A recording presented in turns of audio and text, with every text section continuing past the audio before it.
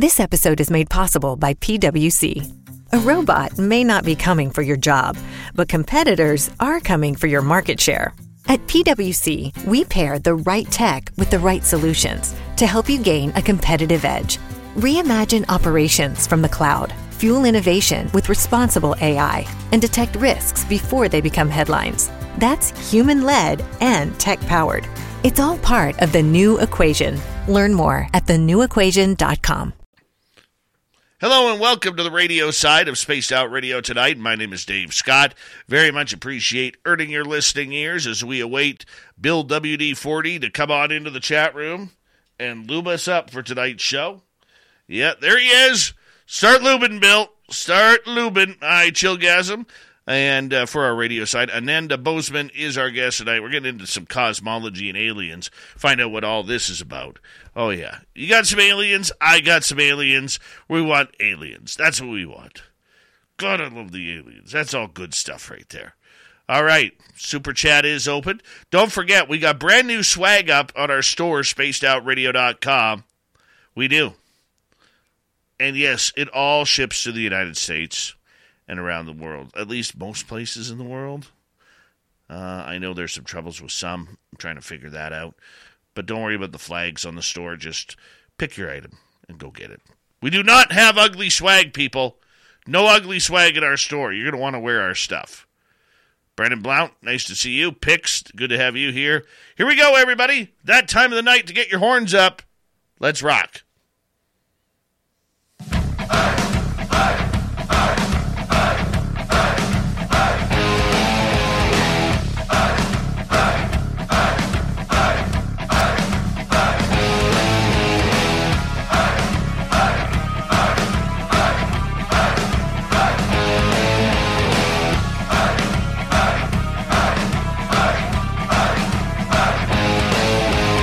From the mountains of central British Columbia to you listening around the world, this, my friends, is Spaced Out Radio. I am your host, Dave Scott, sitting in the captain's chair of SOR headquarters. We welcome you to tonight's show on our terrestrial affiliates around North America, digitally on Odyssey Radio, TalkStream Live, at KPNL. All of our archives are free. Join us at youtube.com/Spaced Out Radio. Do old Davey the favor, hit that subscribe button. You can follow us on Twitter at Spaced Out Radio, Instagram at Spaced Out Radio Show, and on Patreon in the Space Travelers Club. Our website, spacedoutradio.com. We have a plethora of features for you. Rock out to Bumblefoot, read the news wire, check out our swag as well. Tonight's show is brought to you by Chive Charities. Help make the world 10% happier by visiting Chive Charities today. You can join us on our website. All right, let's get to it. We got a great show of fun tonight. Ananda Bosman is here for cosmology, numerology, reflexology. I'm just making up the ologies right now because it's a lot of fun. No, cosmology and alien contact. We're going to have a lot of fun with him, fellow British Columbia guy like myself. So you know it's going to be good. I can guarantee you it's going to be good. Then in hour number 3, Steve Stockton joins us for the Among the Missing segment. From there, we got Courtney Marcassani in for the UFO report. All right, let's have some fun tonight as Ananda Bosman is a visionary, cosmologist, semantic artist, international researcher, and an award-winning musician. The founder of the 432 Hertz popular and electronic music movement during the 1990s. However, it was 34 years ago when he had a near-death experience that completely changed Ananda's life. He had been in contact with numinous ultra-terrestrial golden light beings called Emmanuel. As a teenager, they imparted thousands of pages of living information into him. As a result, Ananda became a detailed and skilled researcher and developed a unique cosmology and semantic art based upon the Emmanuel stream, as well as his ultra-terrestrial and extratemporal intelligence contacts, for which he has over 150 witnesses. I got to learn about this stuff. This is going to be good. We're into some serious woo tonight, people. All right, let's say hello to Ananda Bosman. Welcome to Spaced Out Radio for the first time. How are you? Good, and it's a great pleasure and honor to be on your show and with a fellow person who's summoning the UFO. It was 38 years ago, the near-death experience now. I guess that Wow. was an older CV.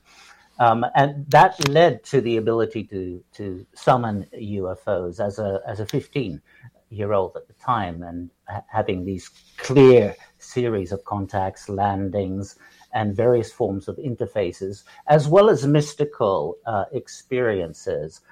During the 90s, as they acted more like my tutors or college professors for a contract of about 11 years, which went until December 2001, there was fine tuning in our contacts and in my ability to fine tune the semantic arts. But this was presented also in public. It's 180 witnesses, but a beautiful intro, and it's a great honor and pleasure to be on your show. Thank you for having me. Oh, we're so glad you were here. Let us learn a little bit about you. You were a teenager when you had a near-death experience that altered your life completely. What happened there? So I was a BMX champion, and I was cycling like 60 miles a day, and this is in Dorset, England, the West Country. And so I would train by cycling up the steepest hill I could find as fast as I could, and to pass through the pain barrier, that's easy. The bliss barrier was the trouble, all the endorphins, and that gets in the way of having a really strong-willed, fast race. So I was going through the bliss barrier, and at the top rim of the hill, the chain came off. So I went head over heels. I hit the front right lobe of my head, and I span out of the body. I was surrounded by a hypersphere, as I call it now, a golden sphere with these golden beings inside. And there were these rays going into my past, other experiences, which I had in the Swiss Alps contact experience, and into the future, different events that were still to occur, some of which have already occurred. So it was kind of a hyper-temporal state that was past, present, and future. Eventually, when I come back, I take my bike and myself to the side of the road because the car coming the other way wouldn't see me. It's now dark. And I pass out for a while. Then I'm told that to get on the bike, although I'm completely dizzy, and I would go out, but they would ride me. So I would cycle several miles back home. So after having gone to the hospital, having a checkup, etc., I was completely changed. I knew that being a teenager was a social act. I had to just get on with what I had to get on with. I'd had another near-death experience when I was 11, and that was kind of a preparation for this one when I was 15. And so from that came the UFO, came rapid contacts and mystical experiences. For a period, when we were 16 and 17, we were doing also out-of-body travel, also something that I called ETIVR, the ET being extratemporal intelligence, where you have an avatar of your five somatic system, the five senses, and you go into the internet, the hyper-internet of these intelligences. Having had a lifetime to review the intense contact period during the 80s, and then the tutorship during the 90s, I've come to several different hypotheses of what is going on with the UFO phenomena and then UFO intelligences. We can use aliens, but it's much more than that. So we have our superintelligence hypothesis.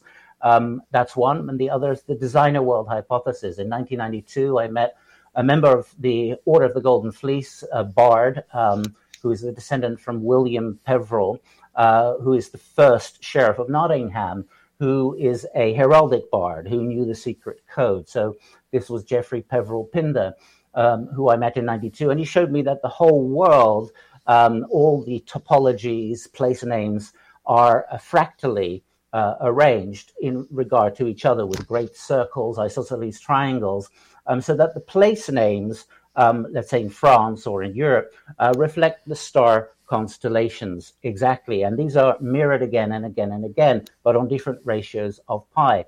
So I saw many shelves of the whole world mapped that way, and that's something you can't undo. So for me, it's not a hypothesis. But what we are doing is bridging that information. He took a lot of his information with him. I have a little bit of it, remnants of it. And I have another scientist in Europe, but I won't mention his name until he's ready to come out. We'll maybe do a press conference here, who is finding the code of the designer world in certain literatures.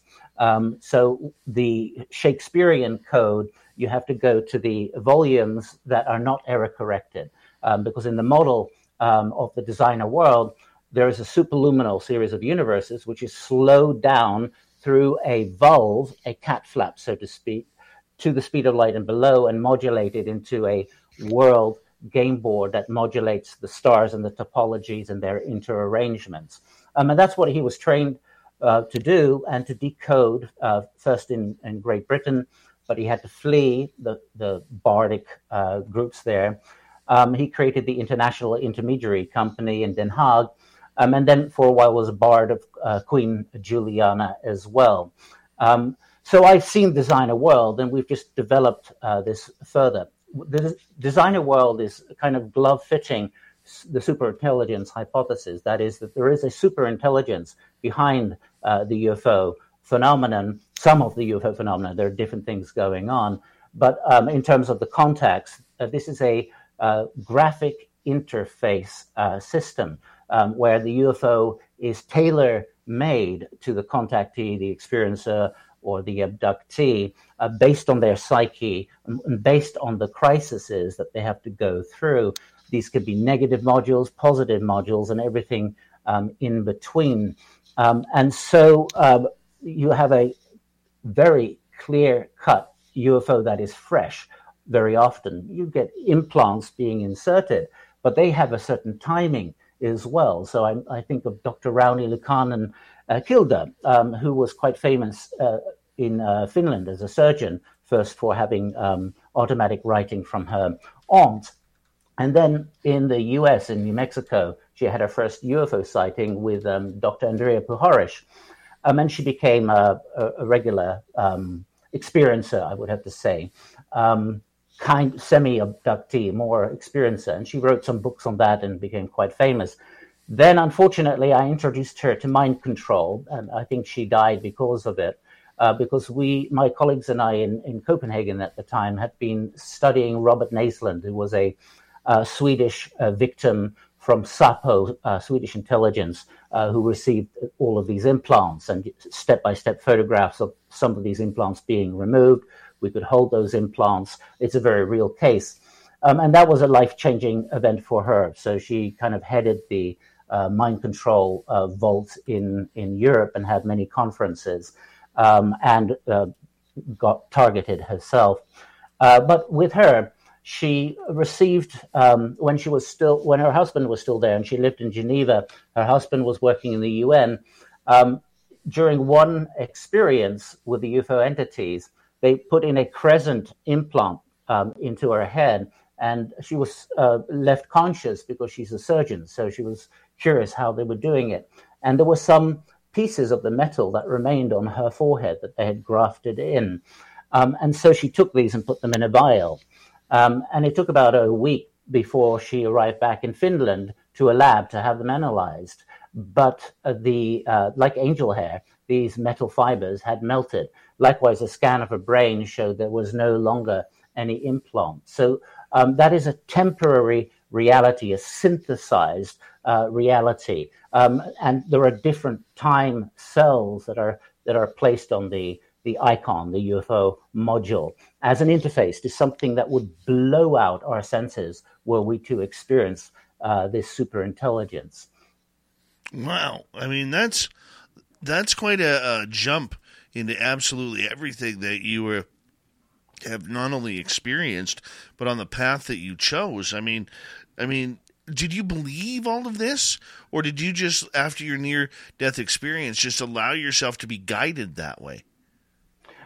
A bit of both, really. Once you've had your 100th or so UFO sighting and interaction, and you're focusing your heart will on the UFO and its signals back, landings, and other mystical experiences, it becomes irreversible. So when I was 16, the manifestation of one of the golden light beings, Salvana, was another life-changing experience, coming down at the side and into my central focus of vision, but looking at every single part of me as the creator already.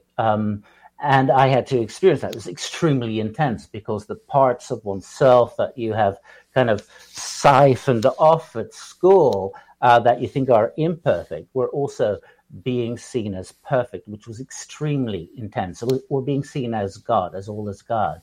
And so that was another life-changing experience. The communications that occurred with the Emmanuels, the ultra-terrestrials, hyperterrestrials, omniterrestrials, initially I call them interuniversals, and who are a kind of umbrella array of myriads of different intelligences.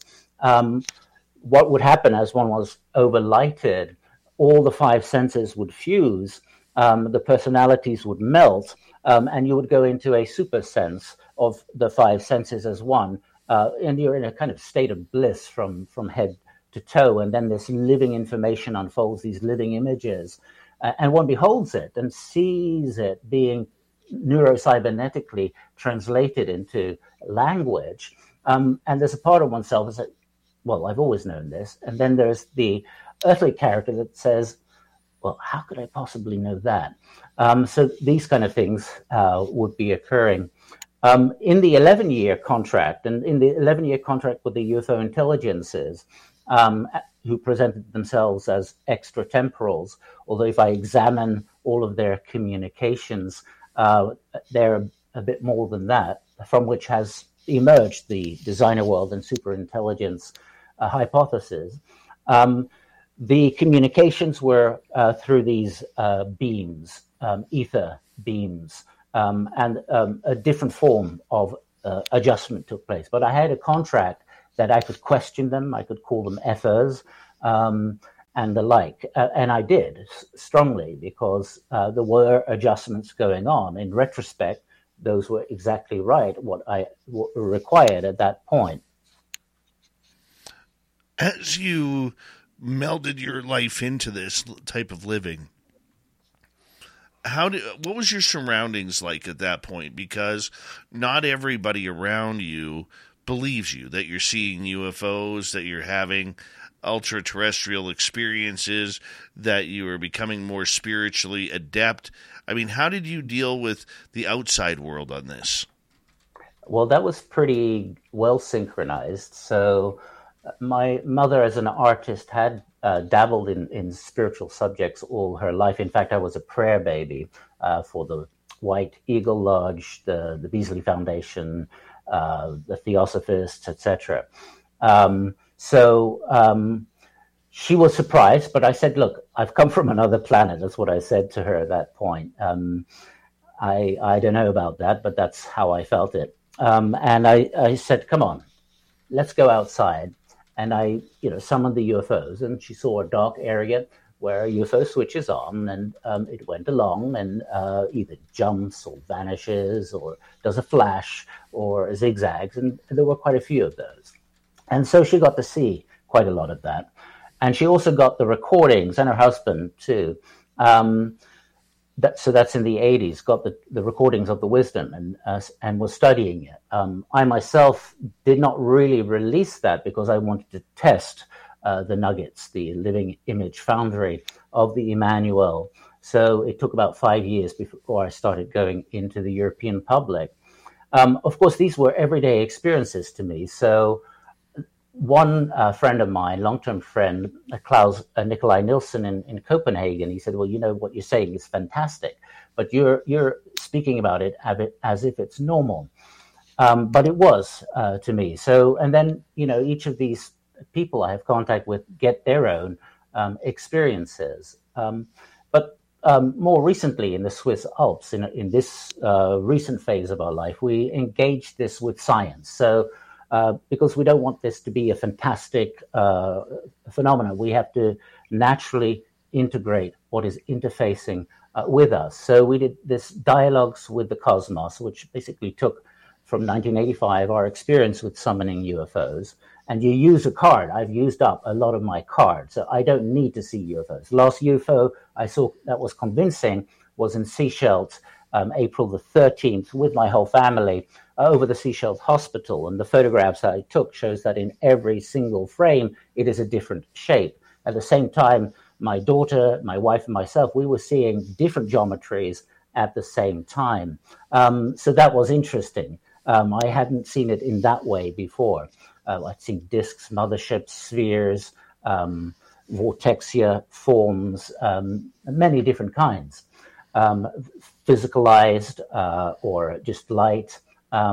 So these multiple geometries at the same time was interesting. And you do have that phenomenon appearing all over the world, which is kind of exemplifying a hyperdimensional geometry.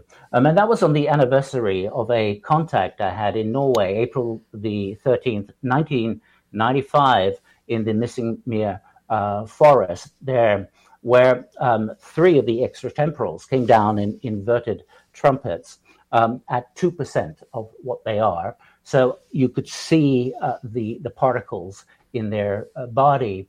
And the female, Athena, who had been a major tutor for me already in the Emmanuel phase, but continued in the UFO intelligence phase, invited me to step into her. So I stepped into her and I went into this hyperdimensional or multidimensional space, and she showed me these paradoxical geometries for me at the time, and 7 of those, but in isosymmetry, so positive and negative, and where they overlap. And she told me that I one day would be modeling that. And indeed, that's what I did in my later life. I started to computer animate interdimensional geometry or isotopic geometry into an isohypercube that unites all the Platonic solids, but in a dynamic manner.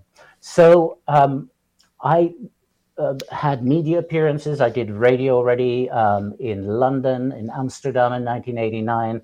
Then I started doing Radio Krishna in November of 1990. This episode is made possible by PwC. A robot may not be coming for your job, but competitors are coming for your market share. At PwC, we pair the right tech with the right solutions to help you gain a competitive edge. Reimagine operations from the cloud, fuel innovation with responsible AI, and detect risks before they become headlines. That's human-led and tech-powered. It's all part of The New Equation. Learn more at thenewequation.com. This episode is made possible by PwC. When unprecedented times are all the time, it's time to start walking the talk. Leaders like you turn to PwC to see and stay ahead.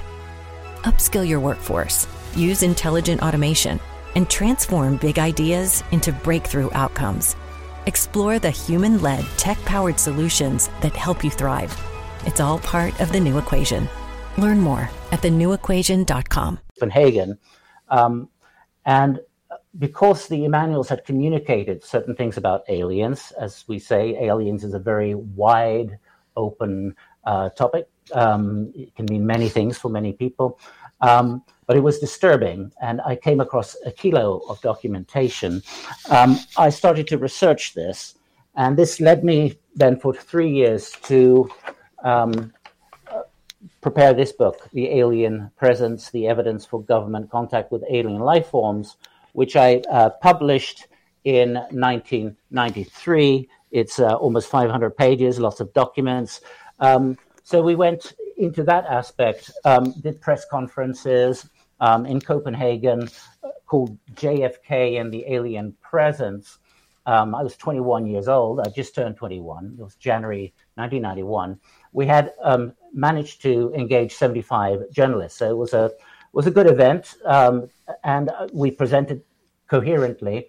And every paper that was published was fairly congruent, was leaving the question open. The television clip it took 3 days. It became a short 9 o'clock news piece by Meta Hager. I've uploaded that some years ago. So there was that aspect too. And this began really then the semantic artist. So really taking all of those living images and those experiences into deep research in a myriad of different branches, whether it be Egypt, Sumeria, whether it be geometry, sacred mathematics. Numerology was already engaged in a contact we had in 1986 in the Swiss Alps. Wow. So you went fully deep into this to learn. This became full-on life experience. Absolutely. Wow. And it continues to this day. Now, during the 90s, when we had the fine-tuning, the Emmanuels withdrew in terms of information, which was a good thing because they would have been otherwise breast milk, and I would have been breastfeeding forever. And they said, now you have to learn to get there yourself. Right. And this is gradually what then started to occur, using one's anthropic sentience to get living ideas, and then clothing them in facts in various branches of various compartments of information. Well, when we return on Spaced Out Radio for the second half hour, we're going to find out who the Emmanuels are. What kind of aliens are they? Where are they from? What is their message? A very important part to Ananda Bosman's story tonight on the Mighty SOR. Yes, get your tinfoil ready because the aliens are coming in the next half hour on Spaced Out Radio.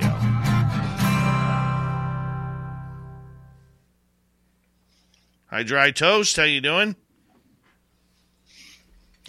That was a strong first half hour, my friend.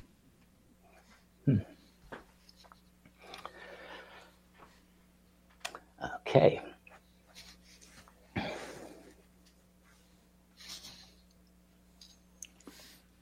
Matt Geek, how are you?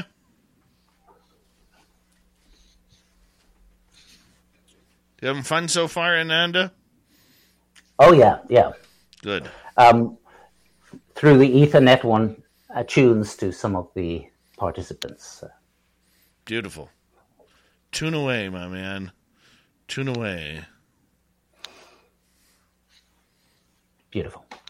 I think so. You have a great audience you've built up because you started with this in 2013, right? No, for 2014 we started the show. I see. Yeah. Yes. So you've built up a awake, aware audience over with each of their unique qualities, I can imagine. Well, we've generated an audience that understands that we believe everybody. I've never stood in your shoes. You've never stood in mine. Therefore, who am I to tell you that your experiences are not what you experienced? Right? We try and have a very open vision of what we are doing on this show. Yes, indeed. That's a wonderful trait, indeed. And you're doing it with journalism, so that's fabulous. Trying. We're getting somewhere. Yeah, you are. So, it's working, I think. Yeah. And you're also going on to solid state radio as well. Yes. And that's US as well as BC? Actually, I don't have any stations in BC. I have one in near Toronto and 7 in the US. Oh, very good. Excellent. We're hoping to change that soon, though. Hoping to change it soon. How so? Oh, I'm in talks with a company right now. I see. Yeah. It will be announced when it's done. Exactly. Fingers crossed. Yes. Sounds good, though. Hello, I am not a monster. Who else is joining us here?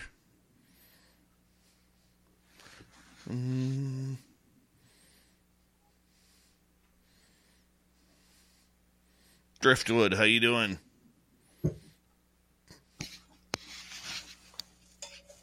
Thank you to Louis ×2 and T-Bone, hi Supernova, for the super chats tonight. It's a wonderful way to support what we do on this show on a nightly basis, so thank you. Also, want to remind you, hi CS, that you can shop at our Spaced Out Radio store. We do not have ugly swag, people. We got stuff you want to wear. You're not going to be ashamed of wearing our stuff. It's not lawn mowing type of shirts or painting the house types of shirts and clothing. It's not flea market wearing types of shirts, although you could do that. So go check it out. We got some new designs up there. We got a disclosure for dollars, UFOs, UAP, know the difference. We got Spaced Out Radio socks. Got some new hats out. Yeah. Lots of good stuff. Lots of good stuff out there.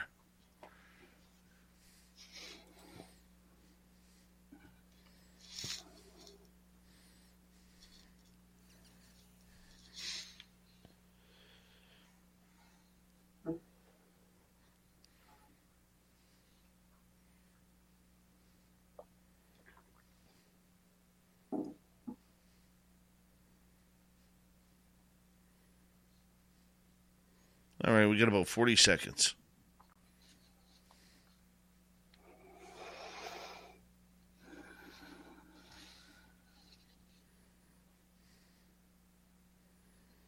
All right, what else can we say? 20 seconds to go here. Yeah. We're having a good night. Hi, Human Carl. How you doing, buddy?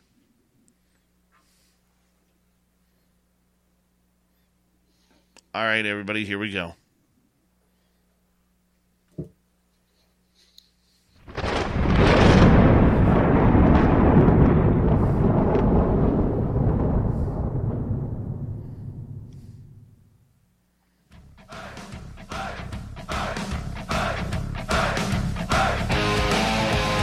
Second half hour, Spaced Out Radio is now underway. Good to have you with us. My name is Dave Scott. Very much appreciate earning your listening ears. Reminder to all of you that if you've missed portions of this show or others, check out our free archives by going to youtube.com/Spaced Out Radio. Do me the favor, hit that subscribe button. Our website, spacedoutradio.com. We have a plethora of features for you. Rock out to Bumblefoot, read the news wire, check out our swag as well. Follow us on Twitter at Spaced Out Radio, Instagram at Spaced Out Radio Show, and you can join us on Patreon in the Space Travelers Club. We continue on with Ananda Bosman, cosmologist, ufologist, alien contactee. We're going to get right into it right now. Ananda, welcome back. You had a connection with a group that you call the Emmanuels. I've never heard of this group before. Tell us who they are, what they look like. Yeah. So the Emmanuels, very tall, golden light, but it's a whole light. So this is a light that contains universes. It's a cybernetic light, so to speak.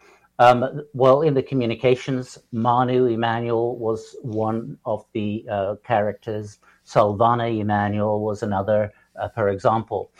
In my 32nd year, I started looking at the Rig Veda, which has non-human authorship. So the Anachromanes appendices describe which non-human authors wrote which hymn of the 432,000 syllable Rig Veda. Only 4% of universities in the U.S. are R1 research institutions, and Temple University is one of them. This means 100% of students have the opportunity to participate in hands-on learning and research with world-class faculty. With over 600 academic programs across 17 schools and colleges, Philadelphia's largest public university provides students with a rich variety of opportunities and propels graduates to succeed in their careers. Temple University. Schedule a campus tour today at admissions.temple.edu/visit. Lucky Land Casino, asking people, what's the weirdest place you've gotten lucky? Lucky? In line at the deli, I guess? Aha, in my dentist's office. More than once, actually. Do I have to say? Yes, you do. In the car before my kids' PTA meeting. Really? Yes. Excuse me, what's the weirdest place you've gotten lucky? I never win and tell. Well, there you have it. You can get lucky anywhere, playing at LuckyLandSlots.com. Play for free right now. Are you feeling lucky? No purchase necessary. Void where prohibited by law. 18+. Terms and conditions apply. See website for details. Anu, Emmanuel, we could identify in the DNA of the communications and in the hymns of Rig Veda. The Manu in the Proto-Vedic, not Hindu, pre-Hindu, which the Rig Veda is part of. It doesn't have the reincarnation lore. It has a concurrent hyper-temporal incarnational concept. Through the original or DNA of what we call the one body of Christ, the Word, in the Book of John. So the Book of John is really derived from the hymn of the Godhead, which is in Book 10 of Rig Veda, and it is hymn 90. And so that describes this cosmic anthropos, this cosmic intelligence that incarnates in the universe, the Brahti Brahmanda, the multiverse, myriads of multiverses, and the omniverse, the Maha Brahmanda, as it's later called. And each of these emanations and incarnations in all of these myriads of worlds of the omniverse is the contemplation, the meditation on what is the all-one maker. That is neither existence nor non-existence, beholding all. And so there's a lot of riddles in that. But the Manu are described to be administrators of the universe, the multiverse, and the omniverse. So they are inter-universals. They also hold the archetypal template for whole races of beings. So on our website and on anandabosman.com, you can download a PDF, which is called the 432,000 man-like races, the Manusa, which goes into that code. What's interesting is that the Rig Veda shows that the 432,000 syllables are also modeled to the anatomy of our body, later to be understood as the spinal cord and the Rexad, which is linked to 432,000 dopamine neurons in the central brain, which also produces the continuum of the five sensorial apparatus. So the 432,000 man-like races are also cross-modeled to the 432,000 dopamine neurons governing the spinal cord to 432,000 different anatomical features. So this has been mapped out beautifully. So in that sense, these aliens, as some would say, we do not personally subscribe anymore to any extraterrestrial hypothesis. This is something much greater. There are different phenomena, of course, taking place, as you said, discerning between a UAP and a UFO, per example, with all of the technology that goes back from a long time. One of the things that was related is that we're in a dumbed down civilization. We're amidst a super civilization, but this world is very much like the film The Village, where the villagers are not allowed to leave the forest because of certain monsters, etc. That's very much the retro world that we are in part within. That's the designer world. But the designer world is not simulation theory. It's much more active than that. It is you can log on to it, but you can log on to it with coherence in mind and heart. So when the heart coherence peaks in compassion at 8 cycles per second, it also entrains the brain at 8 cycles per second, and the heart magnetism produces the golden proportion from the 7 toroidal magnetic fields that are in every heartbeat generated by the 7 layers of heart muscle, which have 7 tilt angles, the 7 tilt angles of the tetrahedron. In a normal heartbeat, you're producing a rainbow. But when you are in coherence, the 7 angles carry each other in coherence in the golden proportion. That is the logon. It's also in Hessdal, and I had a UFO contact in Norway during the perfect conjunction with Galactic Center for our particular time. Next time is 2222 AD. So November 1998, a UFO appeared over where we'd made a temporal portal with a group of 64 people in 1996. And the UFO was captured by the weather station there. And so we were in contact with the Hessdalen Research Project, Dr. Erling there from the Hessdalen Research Project, which I mentioned in my Montreal presentation, the second academic symposium on ufology, as it is proper, which was peer-reviewed. So we mentioned that work. And I asked Erling in 1998, as we were speaking, have you ever detected 8 cycles per second before the UFO appears? Then the UFO appears, takes on plasma, and eventually takes on rare earth elements like scandium, will travel at 30,000 kilometers, then go 180 degrees the opposite way. The scientist will shine a laser on it. It will flash back the same amount as the laser had flashed. And he said, well, Ananda, as a matter of fact, every time the Hessdalen light phenomenon appears, we get 8 or 7.4 to 7.8 hertz. So he was going on the Schumann resonance. The ideal is 8 cycles per second because the whole universe, 90% of the universe is hydrogen. And the hydrogen atom has a single electron and proton whose phase velocity difference in their velocities is an equation of 8 cycles per second. So that's kind of the universal tempering, as we've called it in our musicological theory, of which 432 hertz is one component. We can go into that later.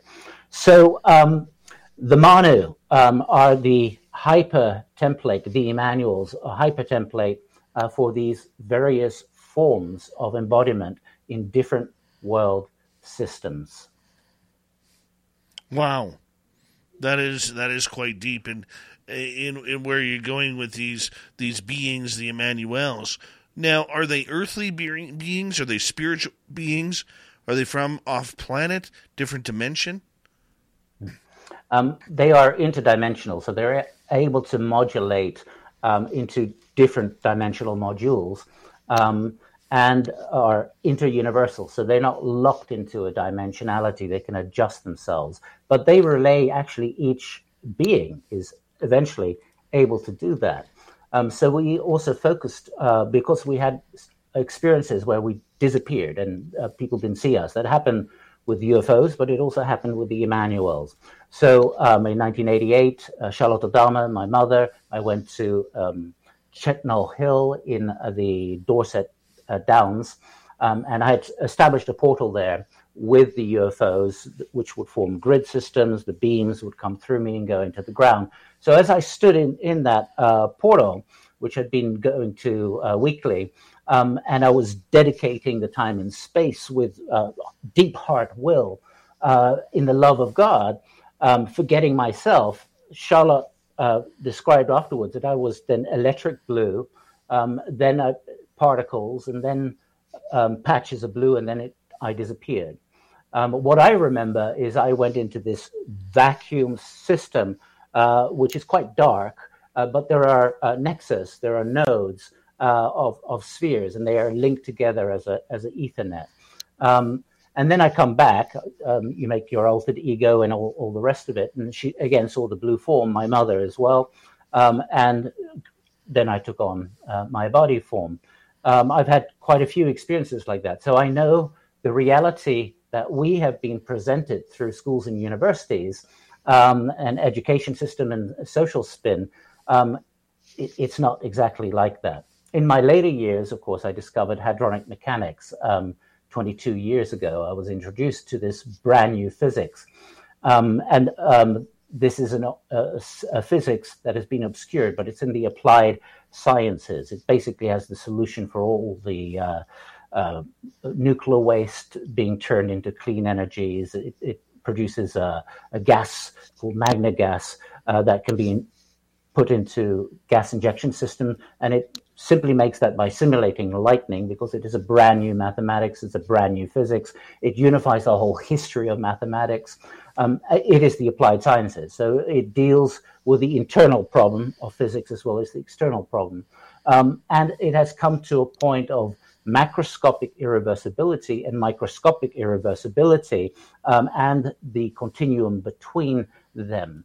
So these irreversibilities demonstrate, again, the universal ether without the ethereal wind that the Michelson-Morley experiment was trying to find for the speed of Earth. They threw away all of ether physics, but you just have to get rid of the ether wind. And so it's practical. It produces a lot of technologies, scientists all over the world, but cosmologically, it's fundamentally extraordinary. It's basically identified that there is a total entanglement of all space, and there is a complementary total entanglement of all time, which implies there is a super intelligence that has calculated all past, present, and future moments. And it also describes matter in a completely different way to how we have been conditioned. So there is a field called intermediary. Only 4% of universities in the U.S. are R1 research institutions, and Temple University is one of them. This means 100% of students have the opportunity to participate in hands-on learning and research with world-class faculty. With over 600 academic programs across 17 schools and colleges, Philadelphia's largest public university provides students with a rich variety of opportunities and propels graduates to succeed in their careers. Temple University. Schedule a campus tour today at admissions.temple.edu/visit.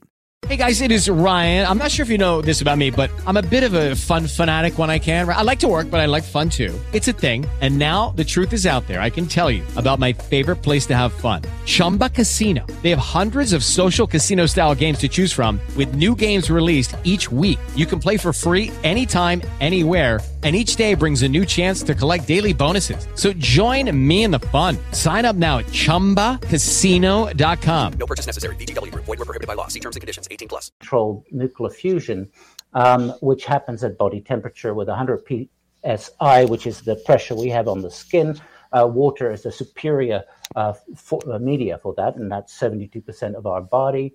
And the lightning simulator, the plasma arc flow, what it does is it takes the Heisenberg uncertainty principle, where you don't know where the electron is exactly around the atom, and it turns it into a lemniscate, where two electrons are coupled together without any valency bonding, and that's called an isoelectron, and whole clusters of them become magnacles. And magna gas is it's on the NASDAQ, so it's actually the generators, the company magnagas.com. This is all real, but it's a brand new series of chemicals, and it appears that we are also made of these iso superconductors at body temperature.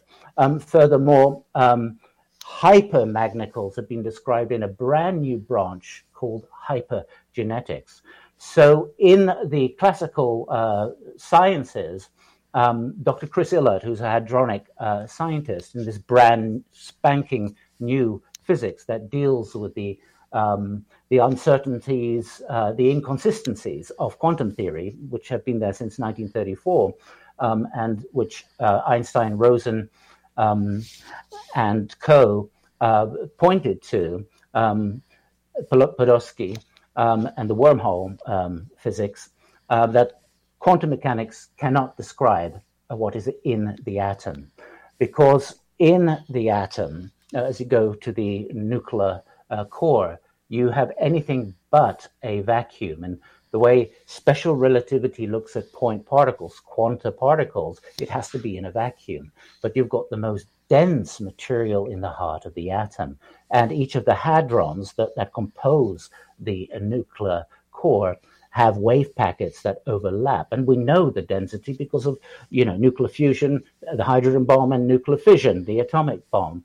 So this region, which is called the hyperdense medium, the hadronic horizon, has a different laws of physics, and hadronic mechanics has made that.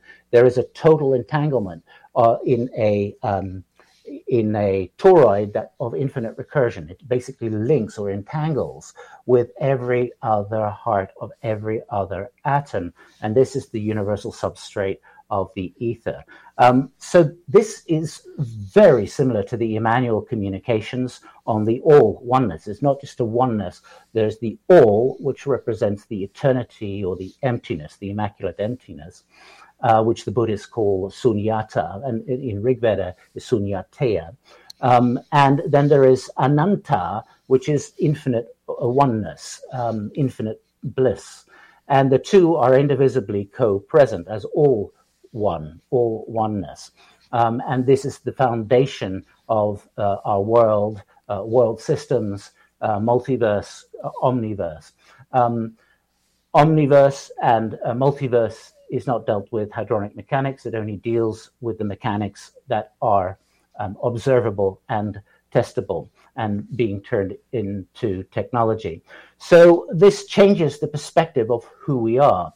And so I'm interested in intermediary controlled nuclear fusion because I think that's what occurred and occurs rapidly as one is redigitalized with the UFO. The subatomic particles, the hadrons, etc., are digital. So as one is redigitalized, and this was a regular experience, the experiencer experience during the 80s, where at night you go into the ships. Very hard to remember, but you practice dream yoga and you bring some back. And I was observed by my mother's husband, Jeff Sedgwick, to fall onto the bed. He just walked into the room. I was falling back into the bed. Also, when I was having a ETI VR experience with a green skin being called Krona in 1989, at that point over our Greystones house in Yetminster, England, a black plectrum-like triangle UFO was flying over. These kind of correlations between the inner and the outer. So by intermediary controlled nuclear fusion, you get a phenomenon very similar to what you have in Tibetan Buddhism, where you have the Tibetan Book of the Dead practiced when you die, and the body shrinks up, and in some observations leaves nothing behind. It can become very small, a few centimeters. It can become a foot. But there are several observed instances, one in 1998, where all of the body goes into the greater rainbow body, into the diamond body. But the woman who wrote the Tibetan Book of the Dead, she's a contactee, Yeshe Chokshel. She had contact with Padmasambhava, who is not human. What Tibetan Buddhists don't realize is actually the teachings of Padmasambhava are the Rig Veda. And the scholars don't know that. So she wrote the Tibetan Book of the Dead, and she practiced it while alive by light isolation. And we developed that in 1992, light isolations or darkroom retreats. We cracked open the darkroom secret, which causes the pineal gland to produce penolines and DMT and 5-MeO-DMT, which we could say is a genuine endohuasca, endogenous ayahuasca, or an endosoma. And go ahead. And so, we developed a model by which these molecules of the third eye, with sound harmonics and certain techniques unifying all 8 opposite poles of the body in 8 cycles, could engage intermediary controlled nuclear fusion while alive. And this is what Yeshe Chokshel did in her 40s. And afterwards, she has these Christ-like powers, walking through walls, many places at the same time, taking bread and duplicating it, and letting herself age, then regenerate, and the like. And she's the authoress of the Tibetan Book of the Dead, which was dictated to her or channeled or beheld from Padmasambhava. So it's actually a manual for the transformation of the body, intermediate controlled nuclear fusion of the body. After we die, on the 4th and 6th day, you have stem cells that start becoming active. And this happens on the 14th day as well. Perhaps we have not yet fully understood what death is, and that we can actually utilize that state for a further metamorphosis of the body. I call this biotranshumanism, and this is a great passion of mine. Ananda Bosman is our guest tonight on Spaced Out Radio. Cosmology. We got 3 minutes to go before we have to head to break at the top of the hour. For those of us who are unfamiliar with the work and the dealings of cosmology and how it really intertwines itself throughout the universe and life in general, could you break it down for us? Yeah. So we are really based on ontology, which is the science of being. Without being, there is nothing. So there's no scientific experiment that can remove being. That's Aristotle's ontology, although you have in the Proto-Vedic, you have an ontology. And eschatology, which is the study of the ultimate or the utmost, the eschaton. And that became the revelation of all is God, not a creator separate from the creation, not this duality that was inserted military style by the Hindu Empire, which is another branch of the Babylonian Empire. But we won't get into that kind of politics, although it's apparently the distant past. The cosmology, in that sense, is an understanding of the cosmos, the philosophies, the principles that translate axiomatically, apply as above, so below, as within, so without, but apply through different fields. So that which is experienced, translated into semantics, translated into biofeedback, translated into art, through myriads of different fields. So that is a cosmological backset that basically, as a semantic artist, we take all fields, and each field is like a palette, color palette, from which you make your paintings of understanding.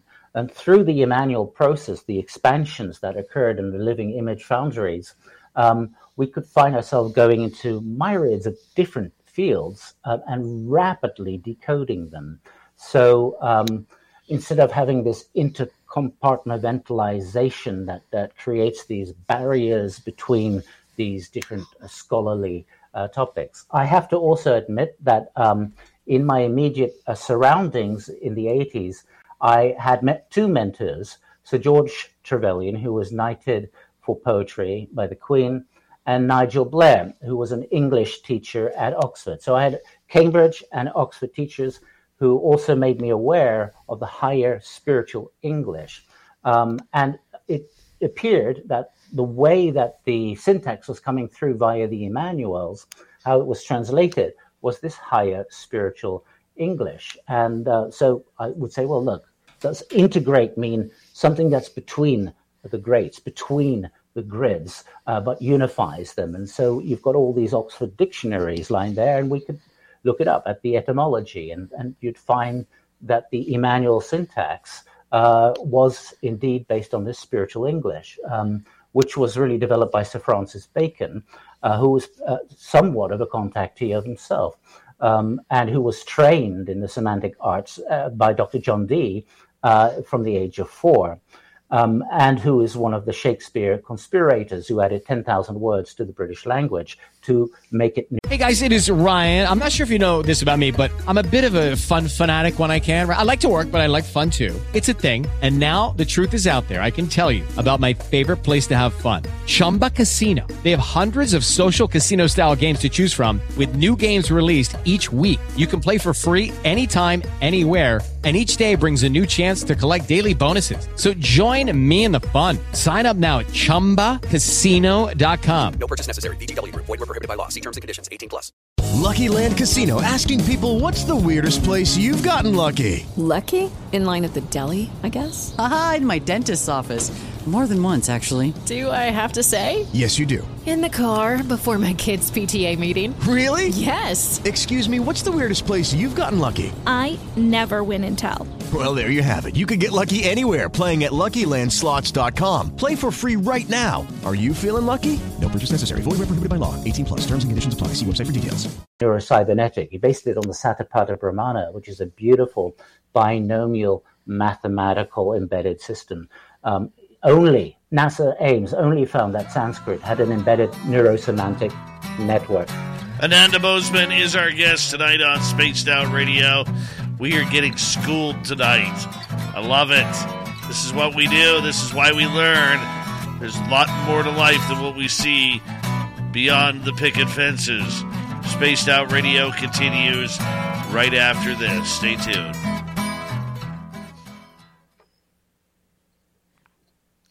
Great job so far tonight, man. All right, thank you. I didn't say at the beginning, I like to say this is non-dogmatic. These are non-dogmatic explorations, of course. Of we course. We might speak in certainties, but that doesn't mean it is so. All right. I'm going to take a quick break. I'm going to put you back in the green room. I'll be right back, okay?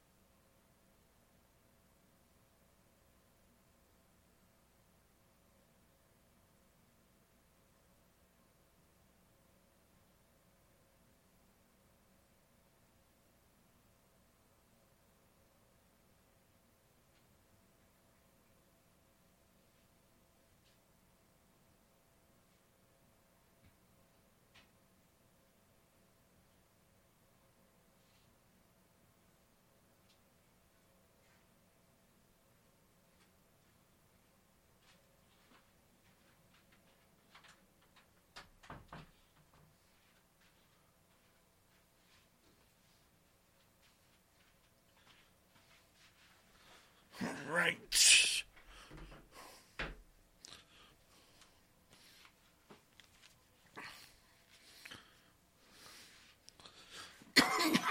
Welcome back, everybody.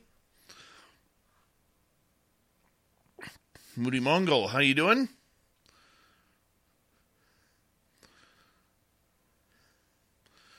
And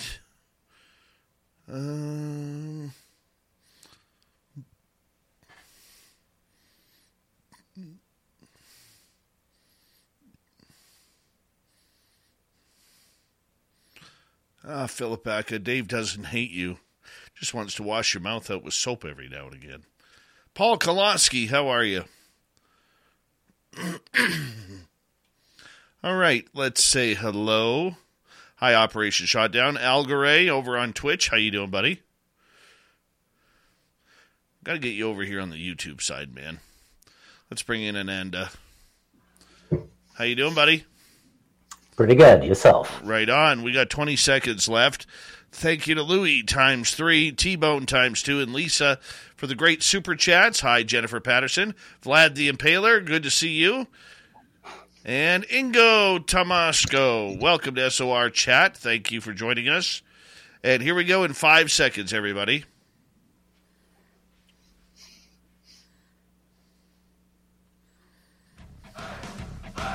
You're listening to Spaced Out Radio with Dave Scott. Follow Dave on Twitter @Spaced Out Radio and on Facebook, Spaced Out Radio Show.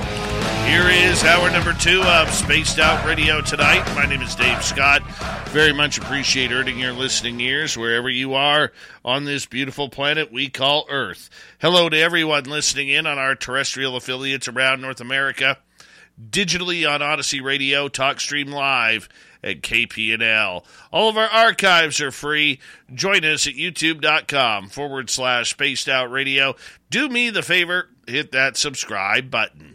The Desert Clam has set the password for tonight in the SOR Space Travelers Club, Pactolian. Pactolian is your password. Use it wisely, Space Travelers, as the Clam sets the password each and every night right here on Spaced Out Radio. Our website, spacedoutradio.com. We have a plethora of features for you. Rock out to Bumblefoot, read the news wire, check out our swag as well. Follow us on Twitter @Spaced Out Radio, Instagram @Spaced Out Radio Show, and you can join us on Patreon in the Space Travelers Club.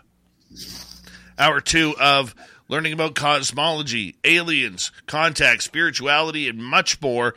Ananda Bosman is here tonight. Thank you, Ananda, for joining us. It's been a great show so far. Can't wait for hour 2 here. Thank you. Great pleasure.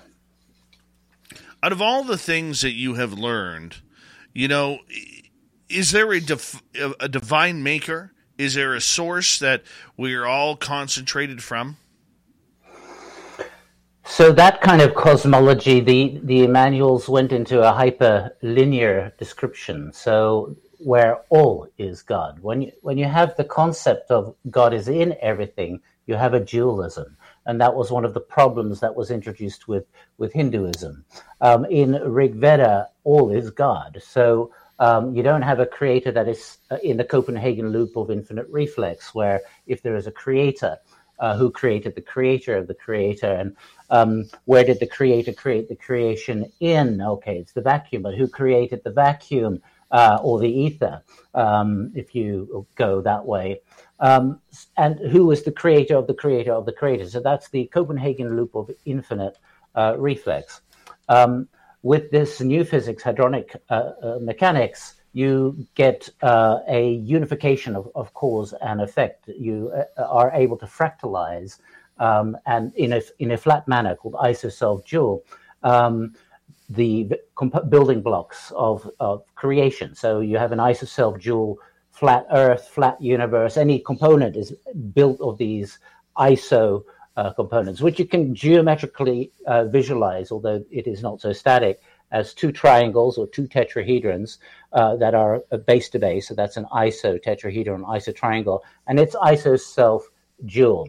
And that is the flat bases of the building blocks. Then it is fractalized, and that's called the genotopic plane in this new physics. And it is the hypertopic plane, that is the macro and micro irreversibility, that enables all of these isotopic and fractalized genotopic components to build then the apparent dimensionality that we experience. But there is a geometrical default. With the Lucky Land Slots, you can get lucky just about anywhere. This is your captain speaking. We've got clear runway and the weather's fine, but we're just going to circle up here a while and get lucky. No, nothing like that. It's just these cash prizes add up quick. So I suggest you sit back, keep your tray table upright, and start getting lucky. Play for free at LuckyLandSlots.com. Are you feeling lucky? No purchase necessary. Void where prohibited by law. 18+ terms and conditions apply. See website for details. Okay, round 2. Name something that's not boring. A laundry? Ooh, a book club. Computer solitaire, huh? Ah, oh, sorry. We were looking for Chumba Casino. That's right. ChumbaCasino.com has over 100 casino-style games. Join today and play for free for your chance to redeem some serious prizes. ChumbaCasino.com. No purchase necessary. Void where prohibited by law. 18+ terms and conditions apply. See website for details. Formation as one goes into the heart of the atom, into the hyper-dense media. According to our lobal three-dimensional sensorial observation of geometry, because it goes into a hyper-local oneness, and an all oneness. What has been demonstrated in this new physics is also UFOs that are antimaterial. The Scintilla telescope has a convex and concave lens, so it captures antimatter light.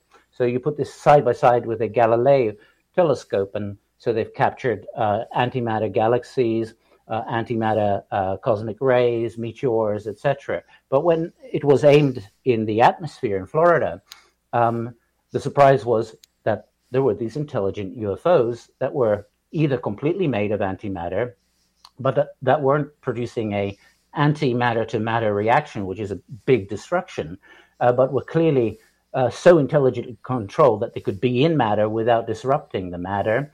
And there were even UFOs that were made of both, that were made out of matter and antimatter, isomateria. So the antimatter universe has its own universal backset of the ether. So this implies the intelligence behind those UFOs, now captured with the Scintilla telescopes, are so advanced because they are beyond just this universe and the mirror universe, antimatter universe, and the universal backset ether of both, but are the sum intelligence of that has calculated all past, present, and future moments of the total entanglement of our universe and total entanglement of the antimatter time and space universe. So it's again beyond the universe. All is God is deceptively simple. I've written a book about that, which is published by filmmaker Param Gill's company. We're working together for some years. And All is God kind of explores these concepts. It's deceptively simple by sound, but it's immensely complex. The Emmanuel images in 1999 we put into the Unity keys of Emmanuel. The first Unity key was given when I was 22 in the Swiss Alps, the same place I disappeared when I was 1 year and 7 months when I went into a golden sphere and a search party was after me. My description of that you can see online at the University of Montreal presentation, per example, or the presentation in Rome. So that particular portal above Sion in the Swiss Alps had been catalytic several times in my life. But in 1992, I had a 3-day contact experience with UFOs coming out of the mountain, jumping over the Verpekkeler Glacier, on the Dent Blanche, and such things, as well as one of the Emmanuels, Amathea Emmanuel, in his holographic vehicle. The holographic vehicle is a self-generated, the field has densified into a holographic form. So there I received the first Unity key of Emmanuel. I assembled that into the Unity keys of Emmanuel, the interuniversal perspective for the unity of diversity. One ad hoc to that could be the perfection of imperfection is our experience, as all is God. So no matter what it is, it boils down to all is God, however complex, however simple, and everything in between. Of course, there is this understanding of a personal absolute and impersonal absolute. And this is the beauty with Rig Veda. Rig Veda has both at the same time. So this bifurcating branches that were competing with each other, that the absolute is impersonal, it's just a oneness, or the other, the Krishna people, for example, who say, no, it's absolutely personal.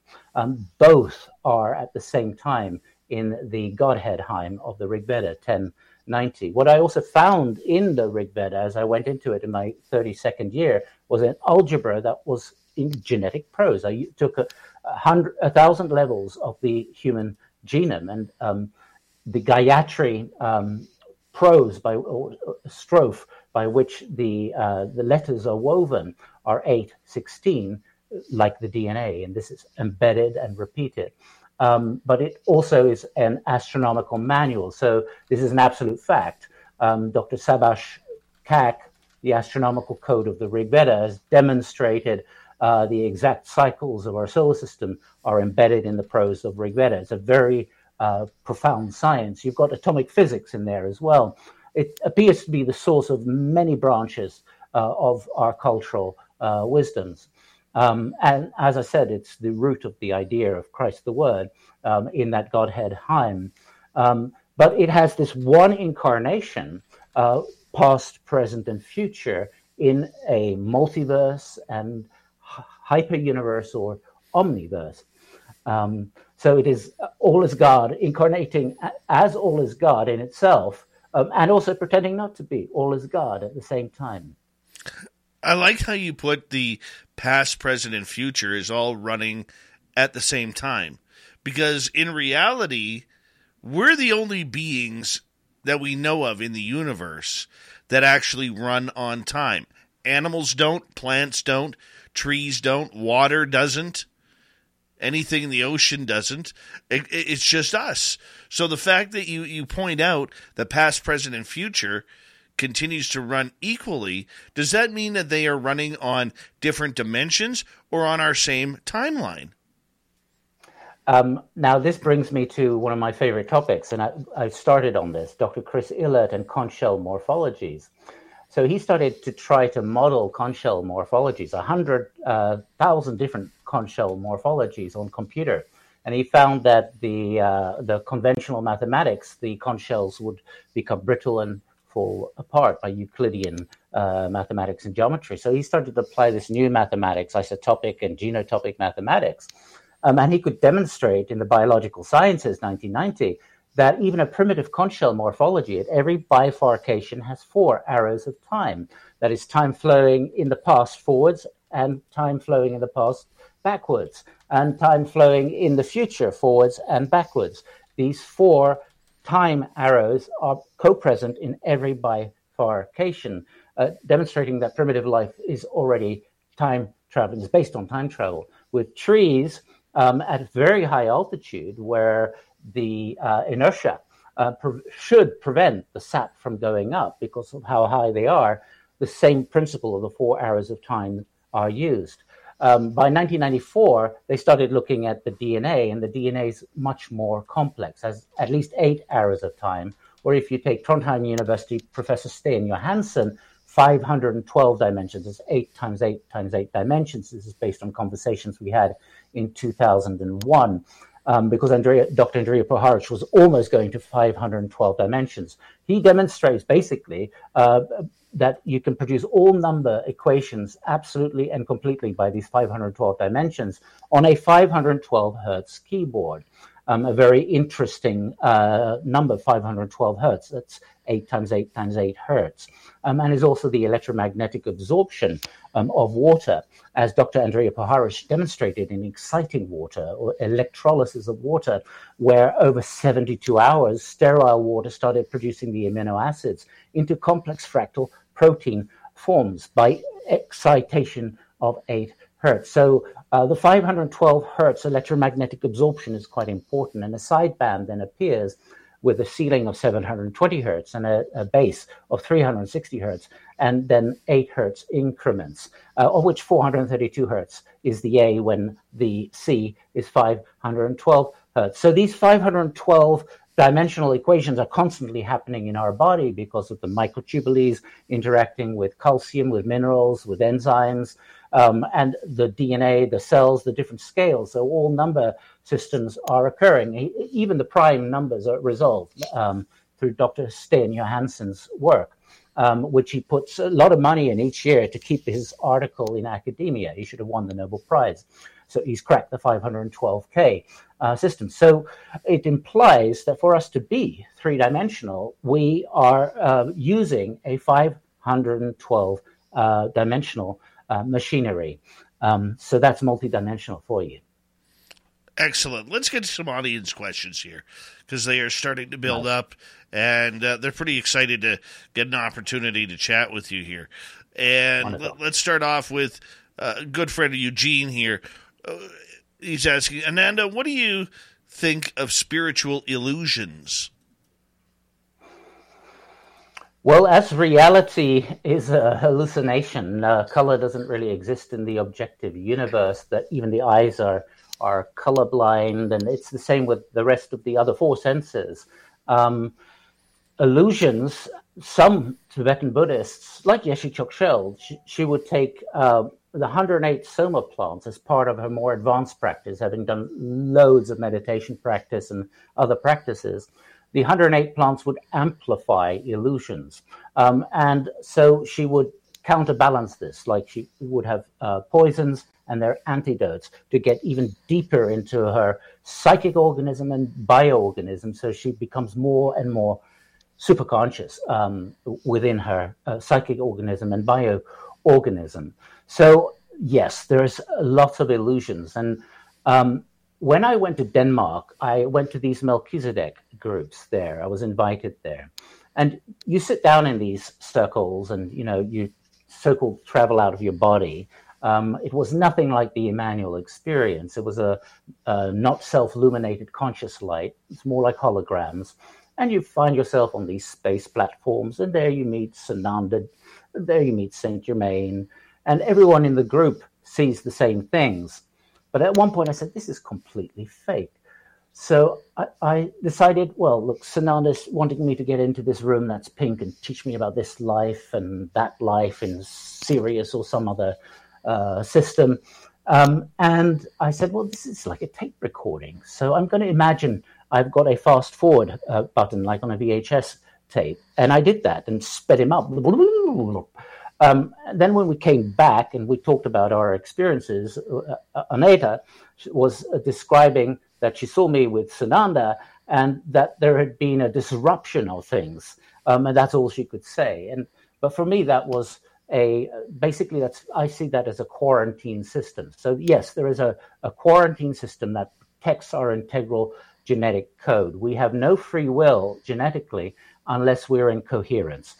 Equivalent coherence to the system itself or greater.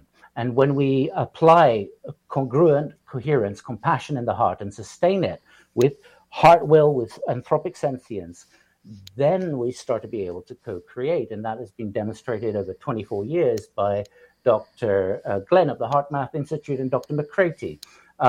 So where focus is on samples of DNA, fluorescence is done, a reading is done of it.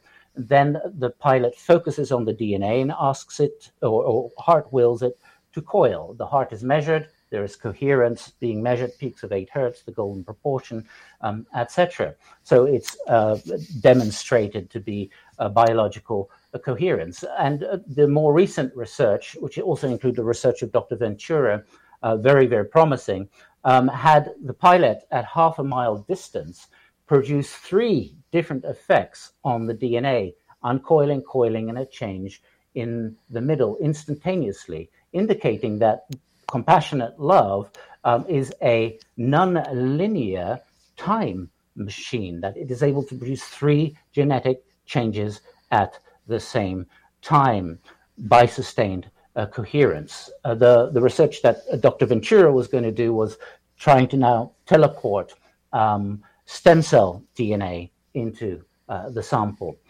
So this kind of research has been academically done, has been written, has been repeated now for quite a while.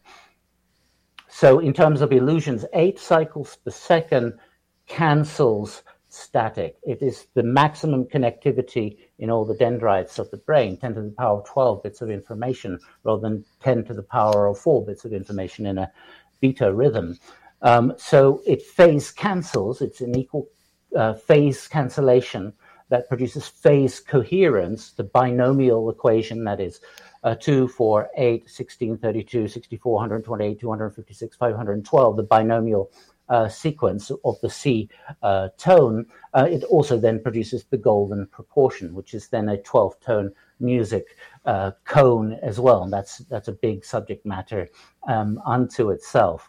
So illusion or static can be cancelled. But when we step into this, logging into the designer world, we are becoming genetic co-creators. And the same research has been done on random number generators. I'm sure some of your guests have covered that on this show, where sustained coherence, when then focused on, measured and then focused on the random number generators, they produce a non-random outcome. So this becomes reality co-creation. The matrix that is maintaining the quarantine is making sure that we only log in when we are utilizing the most congruent, coherent states. Ananda Bosman is our guest tonight on Spaced Out Radio. We're going to get one more question in here, as we got about 3.5 minutes. And let's go over to Anne. What do you think CERN is really up to? So I had quite a few of my contacts in the mountains above CERN, for instance, with Yolanda Izquierdo in November 1991. Athena's ship came, landed in the forest behind. As we were walking over the Vuash forest in the dark, we heard a voice of 1,000 cascading waterfalls, a holographic series of nodes, Athena's voice. And it kind of acted like a dreamlike, inducing a dreamlike state. And the Emanuels gave a whole communication about the portal that is at CERN, because Maria Shelley, who wrote Frankenstein, she tried to use that portal before CERN with Lord Byron. The trouble was they interpreted from Paracelsus the sacrament to be morphium, and that is, of course, doing nothing. And Joseph of Arimathea, who went on to Valais in Switzerland to mine for gold, and it's a very high energy system in Bovis units, as Dr. Merch Blanche has measured with her technological Bovis meter, higher than the Great Pyramid and other sacred zones. Joseph of Arimathea first went to Lake Geneva and to those catacombs before going on to Sion, as it's now called. It was Sidon before, and did the mining before he went on to England, where he got the Glastonbury Zodiac given to him, 12 islands given tax-free by King Arviragus, in which he made councils of 12 on each of the islands, councils of 144, and he made the tunnel systems in and started mining, as well as engaged in the alchemical Stargate practices. The Glastonbury Zodiac matches the heavens in their morphology. This happens all over the world. So in that sense, there is already a portal by Lake Geneva. It's just that where you have the greatest good, you've got the greatest bad, but we've got to find that golden middle way. The 666, we've been pointing out that since the 1990s in our intensive workshop seminars in Europe, the cyclotronic system, which is 666, with Alice traveling out of her body, 7 bodies, which is a large ionic collider experiment, Project Alice, Alice in Wonderland. Pinder was working with a woman who was in CERN, and basically what they understood is that the CERN experiments produces cyclotronic resonance. And there was a period in the 80s where Pepsi-Cola and Coca-Cola added 2 components to certain batches of their drinks, which I think was lawrentium and boron, which becomes the radioactive californium under cyclotronic resonance. which then produces an aggressive effect, which could be modulated. And so this cyclotronic resonance system of CERN appears to be what is going on there.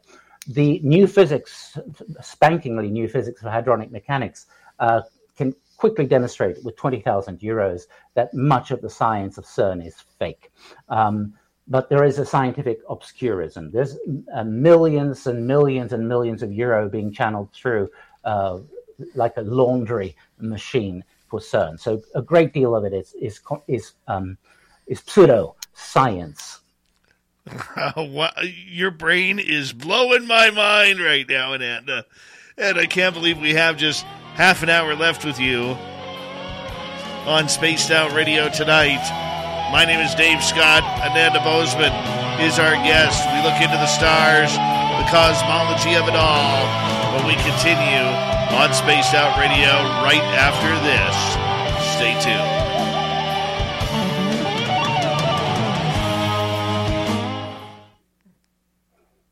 Dude, you are amazing.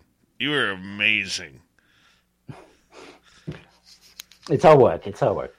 Mm-hmm. Yeah. All right.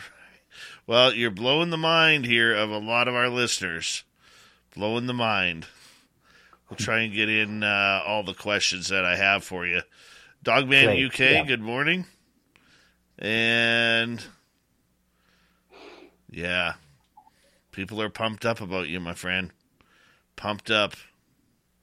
D. Swiger, nice to see you return after about a year. Much love to you, my friend. Hope you're doing well.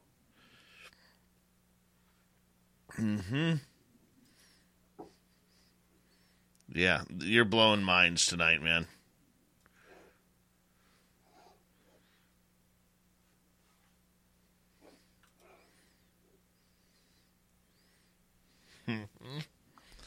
Oh, yeah.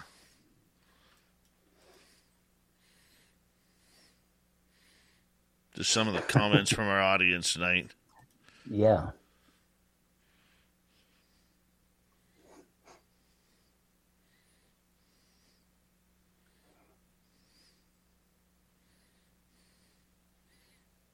Wow.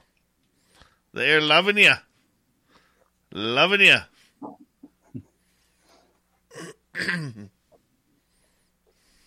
Great people out there. I like this comment from Moody Mongol. I come back and we're already at physics equals 666. Damn, this guy works fast. Is he trying to give me nightmares when I sleep next?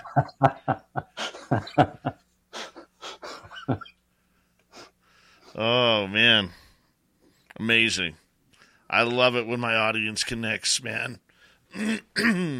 Yeah. It is Ryan here, and I have a question for you. What do you do when you win? Like, are you a fist pumper, a woohooer, a hand clapper, a high fiver? I kind of like the high five, but if you want to hone in on those winning moves, check out Chumba Casino. At ChumbaCasino.com, choose from hundreds of social casino-style games for your chance to redeem serious cash prizes. There are new game releases weekly, plus free daily bonuses. So don't wait. Start having the most fun ever at ChumbaCasino.com. No purchase necessary. VGW Group. Void where prohibited by law. See terms and conditions. 18+. Hello, it is Ryan, and we could all use an extra bright spot in our day, couldn't we? Just to make up for things like sitting in traffic, doing the dishes, counting your steps, you know, all the mundane stuff. That is why I'm such a big fan of Chumba Casino. Chumba Casino has all your favorite social casino-style games that you can play for free anytime, anywhere with daily bonuses. That should brighten your day a little. Actually, a lot. So sign up now at ChumbaCasino.com. That's ChumbaCasino.com. No purchase necessary. VGW Group. Void where prohibited by law. See terms and conditions. 18+. Mm-hmm.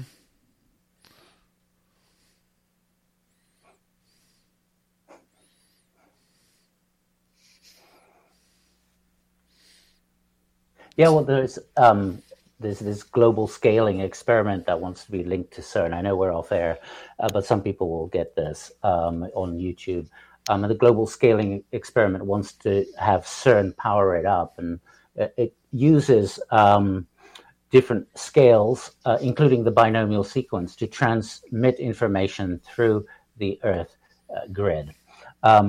Now, if one were to think a bit further and think about Mark of the Beast and such things and other nanotechnology relatives, then yeah, we're kind of looking at the physics of 666. Although it is basically it is it's carbon, 6 electrons, 6 protons, 6 neutrons. Right on. Right on. Who is your mentors and teachers in this? Well, as I said, in terms of guiding me with the English, Sir George Trevelyan and Nigel Blair from Oxford and Cambridge. With Nigel, he had a very big library of different UFOs, Bigfoot, spiritualities, all kinds of things. So when I came back with an experience, he said, "Oh yeah, that's quite normal. Here's a book you can look at where people have undergone that." And I think that was very sobering, because there are lots of traps initially where you can go and think, "Oh well, I must be special," which is a complete entrapment. In that sense, that was a diffusing of that principle that often becomes a flaw, a defect that propagates in these fields. But our main teachers were the Emmanuel. That's why we learned so much. And then to discover that what they taught and transmitted and was recorded, 10,000 pages at least, during our teens, is also the cosmology of Rig Veda in our 32nd year. And then we could compare the DNA of both.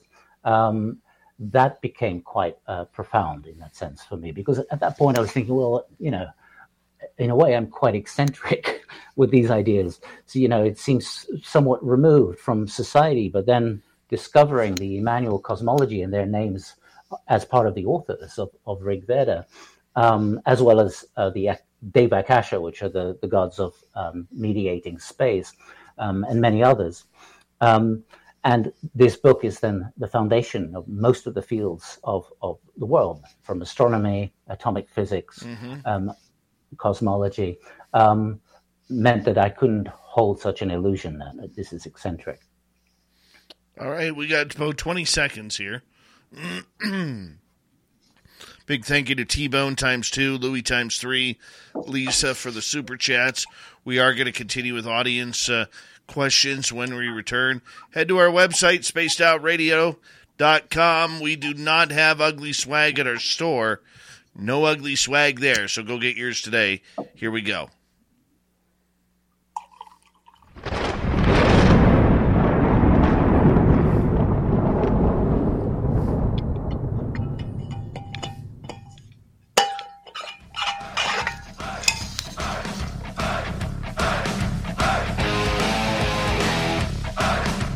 Past the halfway point of Spaced Out Radio tonight. Thank you for joining us. My name is Dave Scott. Very much appreciate earning your listening ears. Reminder to all of you that if you miss portions of this show or others, check out our free archives at youtube.com/Spaced Out Radio. Do me the favor, hit that subscribe button. Our website, spacedoutradio.com. We have a plethora of features for you. Rock out to Bumblefoot, read the news wire. Check out our swag as well. Follow us on Twitter at Spaced Out Radio, Instagram at Spaced Out Radio Show, and you can join us on Patreon in the Space Travelers Club. We have them till the top of the hour. Ananda Bosman is here. We're taking your questions on cosmology, the universe, life in general.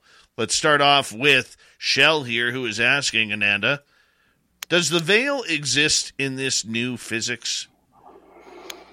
Of course, the definition of the veil would need to be defined in this exact question, but roughly speaking, yeah.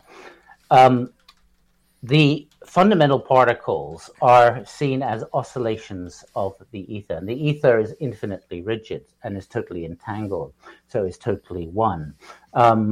And so an electron, when you reduce it to, it requires a reduction to zero for you to have the complete reduction of the electron, implying that it is universal. Of course, Dr. David Bohm in the 50s at Los Alamos National Labs found that in high charge metals, all the electrons appeared as if they were knowing where each of the others were.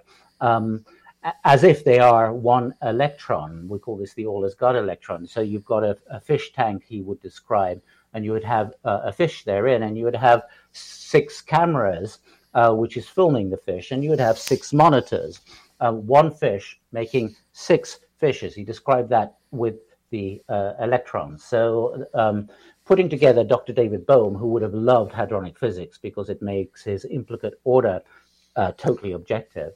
And so taking David Bohm's work with the hadronic mechanics, you've got a single electron universe, but the electron is an oscillation of ether. The proton is an oscillation of ether. And since the hadronic reactors are producing neutrons for the US military to detect shielded nuclear weapons on ships, and that's being used officially, this is done by the fusion of the electron and the proton to make the neutrons in the hydrogen atom. And the resulting energy quality of the neutron is 2 to the power, 2.87 mega electron volts. So it is not the sum of the proton and the electron. This, in 2006, was the first detection of the etherino, which is the longitudinal amplification of the ether, which endows the unique extra energy and quality to the neutron. This is the first fundamental particle that cannot be reduced to 3 dimensions. So etherino physics is very, very exciting. So a veil, in that sense, between the hyperdense media in the heart of the atom, where the hadrons are an infinite recursion of entanglement, and then the electrons in a metal that become then quantum again. We are a combination of these isoelectrons, as well as our nails and inanimate cells being more in a quantum or quantifiable state of classical physics. Yet the electron is still an oscillation of the ether, and there is no motion of electrons in this physics. There are just different oscillations, changing oscillations of the ether, the universal backset of the universe. So there is a perspective veil. It's a matter of perspective. Unifying oneself to one's unified core is then deveiling, so to speak, the veil. All right, let's move on here. Let's go to Angie in Australia. Ananda, have you ever seen blue beings with the Emmanuel beings? Yeah, well, what happens is that the electric blue is the grounding aspect through which the gold, the cybernetic living light, whole light beings emerge. So the blue is a transduction. They are complementary, and of course, blue spheres. They might start as a small blue sphere, grow larger. And that acts as a portal. Okay. Let's go to Pixie Lara. How can we communicate and learn from the Emmanuel beings? Kind of what they instill is that we have this integral, innate divine syntax in ourselves, in our own being, in our ontological foundation. What one learns is basically there is a state of compassion, sustained coherence. The senses are fused together when there is this overlight. And it was basically a 7-year period only. I didn't become addicted to it. They made sure I didn't get addicted to it. And I'm very glad for that. I had the experience, but then they conveyed, learn to get there yourself. So the Einstein imaging technique is developed by Einstein. He took 2 stones in his hands, and he would imagine that intelligence in this universe, whether ultra-terrestrial, hyperterrestrial, extemporal, extraterrestrial, whatever, any one of those, would be using consciousness as the means of communication. And in fact, in hadronic physics, etherino physics, the etherino is the internet of the whole universe, which links past, present, and future as a highway. And so he would imagine having that contact with his 5 senses. So he would taste the reality, would smell it, see it, feel it, etc. And then he would speak it. And Dr. Reinhardt did a study with mentally handicapped patients. He chose 30 of them, but only 17 could learn the technique because of their disabilities. And he measured their brains as well. So 17 patents were made by these 17 patients because they were inquiring with this inner contact for technologies. So they made 17 patents, and all 17 patents passed the US Patent Office. And of course, the judges there are physicists, so they were accepted as working devices. What he measured in the brain waves was that all 8 poles of the brain were linked in 8 hertz. When the culmination by speaking, the sensory fusional contact is engaged. You suspend all critical analysis so that you have the maximum neurocybernetics, and then you analyze it afterwards. And that's the importance of being open, as this radio show is representing in its persona. Excellent answer. Let's go back to Shell here. Is there a logical, reasonable explanation for magic within this new physics? Yeah, the word magic comes from the Sanskrit Magyama, which means the golden middle way, which is neither the black or the white, because that's the game board. Anything good must have its opposite bad, or it's done by the 3 qualities: destructive, governing, and positive. Constructive. So, but yet they are a triangle within what is called the Ankara, which can also be seen as the Manugala Yantra. So it's triangles within triangles within triangles that are dynamic binomially. But if you focus on one, then it will engage the other as well as the governing one. The golden middle way goes to the foundation of, let's say, all is God, the divine foundation that is the buried treasure of the so-called mystery of ourselves and of creation. So in that sense, it's recognizing there is a superintelligence, and that superintelligence has calculated all past, present, and future moments. When we log into the designer world, we ourselves become co-creators with that all is God, or with that super intelligence. So that becomes a golden middle way, Magayama. So this is different to black and white magic. This is harnessing and logging into the designer world from a macro irreversibility, micro irreversibility in the continuum between them via compassion and congruent consciousness. Okay, let's continue on with Eugene here. Can you explain the 8 cycles spin inside of the atom? Well, that is on our website. The exact equation is there that Dr. Puharish utilized. He worked on triple-blind studies with 8 hertz for 2 years. 2,000 people participated. 27 organic diseases were reversed in those triple-blind studies with his Tesla watch device, which had a pulse of 8 cycles per second. All right. Let us move on. Let's go to Shell again. What are the 4 arrows besides those mentioned? You mean what is time? Sure. Yeah, so in that sense, this is being observed as the backwards flow of time to the complementary forwards of time, which is often analyzed by Newton. Well, of course, we know that pseudosciences were also massaged through Newton and other Jesuit-related areas of influence of our society.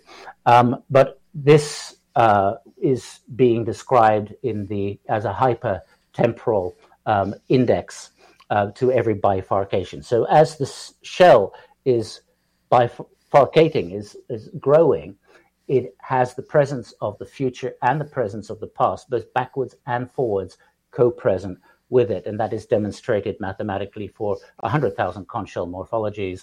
Look up Dr. Chris Illert. He's a genius scientist. He's left us. And then he worked with Dr. Santilli. They patented the hadronic space-time machines, which would be made out of this matter, the magnical matter of isoelectrons, isosuperconductivity.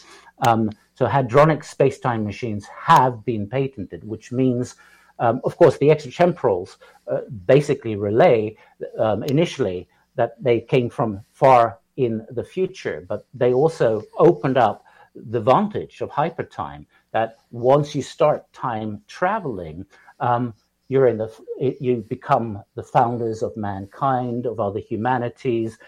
You have no limit to where you hyper-index time, because you're using the etherino physics, you're using the universal backset of the ether. So you have a past, present, and future information highway and a space-time machine that utilizes that as well. But as the Scintilla telescope also found antimatter UFOs and isomatter UFOs, both matter and antimatter, we're also talking about a superior form of technology that maybe even in 800 years wouldn't be there. However, if we start actually harnessing time travel at some point in the future, then our children might steal the time machine and decide to go to Andromeda Galaxy a few thousand years further in time. They have kids and they go back in time to the Milky Way galaxy and to, let's say, a planet like ours. And you just multiply this endlessly, and you start getting a Homo universalis, a universal man that has indexed time from past, present, and future moments using the backset of the ether, using the etherino physics. The etherino also gives a component to our consciousness. So the most congruent, coherent form of our consciousness is 8 cycles per second, all dendrites of the brain. But this comes from the heart of the proton, the magnetic monopole, and the etherino moves through that. So the etherino is cosmic intelligence represented universally in the ether, and this is what's being utilized. And the 4 arrows of time, of course, in this primitive conch shell morphology, is much more complex in a more advanced mammalian life. So Illert and Scintilla were, as doctors, were modeling 8 arrows of time in the DNA initially, but Dr. Sten Johansson has come up with this 8 times 8 times 8 dimensionality, where he is able to produce all numbers exactly and precisely, including the prime numbers, which is, he should have the Nobel Prize for that, but that's not how the obscurism of science and pseudoscience works. That's part of the demystification that is the quest of each person. All right, let's continue on. Let us go over to Wild James. What about 741 hertz, 851 hertz, or 963 hertz? Yeah, so we are staying on the observations of Puharich in our universal tempering. Again, 512 hertz for 72 hours of electrolysis of the water tetrahedron, producing this sideband at 512 hertz, also producing bioluminescence, Dr. Fritz Popp's biophotons, which also the DNA releases, and then the amino acid starts forming in the sterile water and then into fractal proteins. The sideband, again, you've got a ceiling of 720 hertz, and you have got a base floor of 360 hertz, and there are 8 hertz increments between them. So the numbers that are shown there are slightly off to that system, because that is an objective observation that is repeatable, and which is part of the basis of 432 hertz tuning as well. We tend to stick to that. But I'm open to any research that have been done with those frequencies. Excellent. All right, let's continue on. Let's go over to President Zadi. Are you familiar with Project Babylon at Jack Parsons' lab? Yeah. Fill us in. Well, it's fairly primitive. I mean, the whole Ordo Templari Oriente was really taking the Mizraim Egyptian ritual of irregular Freemasonry and modulating it, interpreting it, the alchemical stone, as sex magic. And that's not what Count Cogliastro saw it as, nor did Rudolf Steiner, who was head of the Mizraim, Memphis order. He was 96 degrees, and this is irregular Freemasonry. He was the Grand Master until the Anthroposophy was created. So there was a different interpretation. So the Crawley interpretation of it, as that the stone, the philosopher's stone, the sacrament, is sex magic. Of course, was worked into Jack Parsons' laboratory, as him being a student thereof and having had correspondence. Now, Ron Hubbard, founder of Scientology, who was part of that, had learnt, he claims, within naval intelligence, some of the star law, and he did use a lot of Crowley's, Aleister Crowley's. It's Crawley's, not Crow, or you say something else in the US, but it's Crowley, the lay of the crow. He used the notes of Aleister Crowley to make Scientology. Now, I know all the degrees in Scientology because I've met members who were with Ron Hubbard in the 70s on his boat.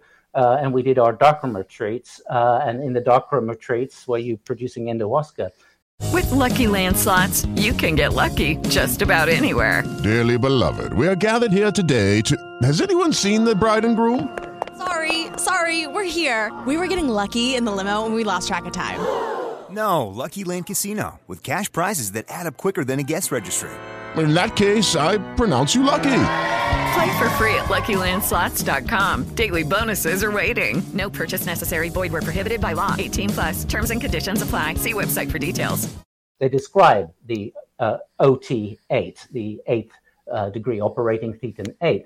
And it's a whole extraterrestrial mythos about implanting stations, etc. It's a very materialistic spirituality. It doesn't deal with something beyond cause and effect unifying and going superluminal. So the so-called soul is at the speed of light or slower. So it's a mechanistic science, like reincarnation is also, because the soul then would have to be under the speed of light to be able to so-called reincarnate or possess some other form of biology, although the core of biology is an iso or hyper conducting in the new hypergenetic field. So nothing can penetrate that unless it is coherent. So that cancels it as well. So yes, it happened to coincide to some of the UFO phenomena, but the UFO has been here a long, long time, and so has the technology.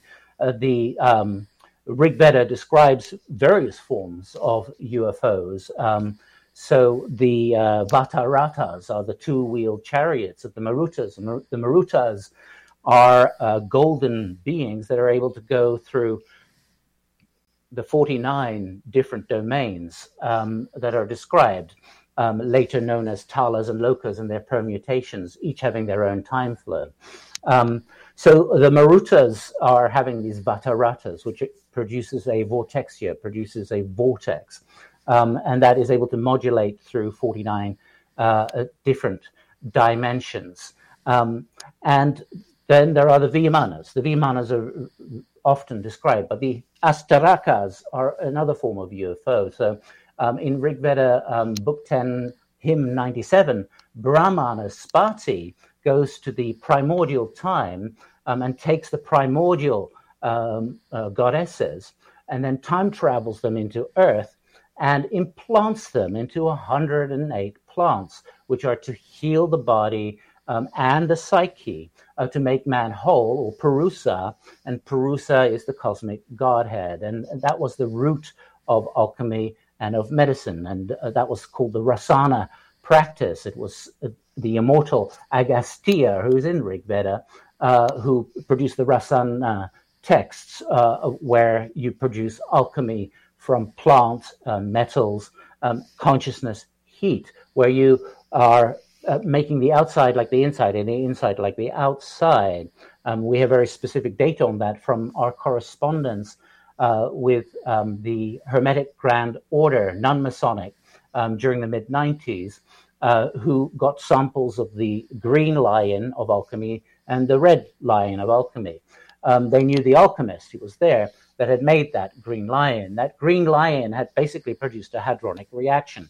The various plant molecules, the orbitally rearranged monatomic elements, and other minerals had become one macromolecule. and they read the material, and there was an infrared signature. They asked the alchemist if they could measure the bioluminescence of his body, and it was the same infrared signature. So the alchemy of many years had made the matter be transducing the same source that is being transduced by the DNA for the bio hologram. Yes. Excellent, excellent. All right, we got 2 minutes to go. Let's sneak one more question in here. This one comes from Lisa. Can you, Ananda, create or design an art video visual to a Frank Zappa song, guitar of work of Yo Baba? It's not a joke. I want to see the sacred geometry of what it looks like to see the light I feel. Well, I guess the iTunes visualizer in more early days had components of that, and with Julian sets, with the golden mean, and with other equations. So if one takes the constants like pi, e, phi, Fibonacci, and fractal systems, as well as the genotopic grid, the ISO unit, the genotopic fractalization of it, one starts to get a superior multidimensional animation. But that is work up ahead. And the next thing that needs to happen is hadronic computing, which is vastly superior to quantum computing. The branch is there, but there's no one actually at present pursuing it. I met with Dr. Santilli in 2020 in Florida as I was filming him with Paramjil's film crew, which will be for our series Mystics when we finish that next year or the year after. So the hadronic computers are going to be interfacing with the Etherino. You can have a hadronic space-time fax machine, for example. Very exciting stuff. But we also need to make microscopes like we have with the telescope. We need to make microscopes similar to dark field microscopy that can start to see the isoelectricity, the isoelectrons, the magnetals that are in isosuperconductivity composing our world. We didn't have the mathematics before to see that.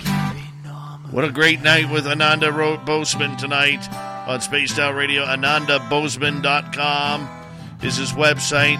We say goodnight to him, and we say hello to hour number 3 of Spaced Out Radio with me, Dave Scott, coming up next. Thank you.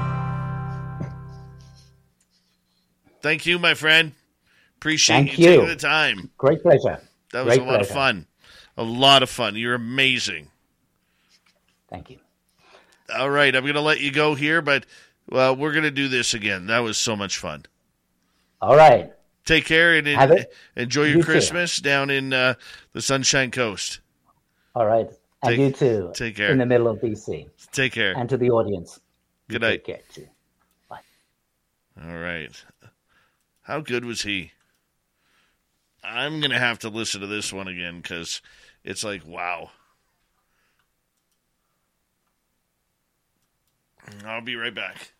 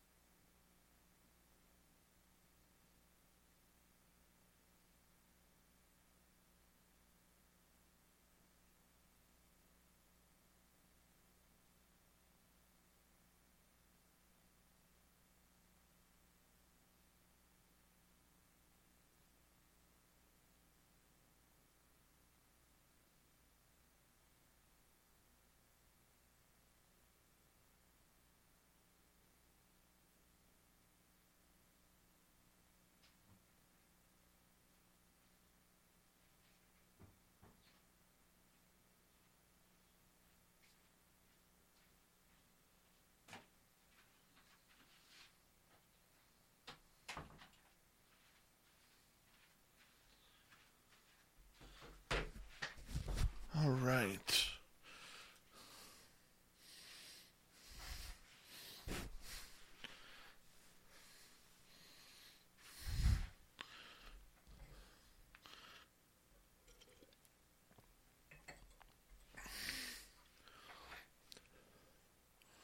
Having fun? We know Shell Ashley is. It wasn't a fart, Derek. Whose birthday is it? Whose birthday?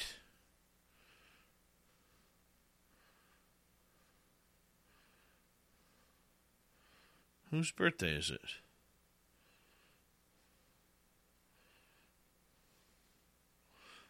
Chrono Trigger, how you doing? Ray's birthday. Happy birthday to you. Happy birthday, oh yeah, to you. Happy birthday, dear Ray. Happy birthday to you. Happy birthday, Ray, from all of us at Spaced Out Radio. Oh, it's D. Swiger's birthday. Well, then it wasn't Ray's. Happy birthday to you, D. Swiger. Happy birthday to you, D. Swiger. Happy birthday, happy birthday, happy birthday, D. Swiger. To you, D. Swiger. All right, thank you to our super chatters. Louie with 4, T-Bone with 2, Lisa, very much appreciate the love. And here we go.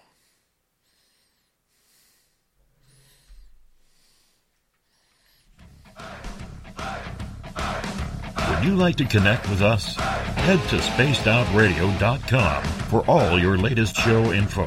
Now, back to Dave Scott and SOR. Here we go with the third and final hour of Spaced Out Radio tonight. My name is Dave Scott. Very much appreciate earning your listening ears wherever you are on this beautiful planet we call Earth. Hello to everyone listening in on our terrestrial affiliates around North America, digitally on Odyssey Radio, TalkStream Live, at KPNL. All of our archives are free. Join us at youtube.com/Spaced Out Radio. Do me the favor, hit that subscribe button.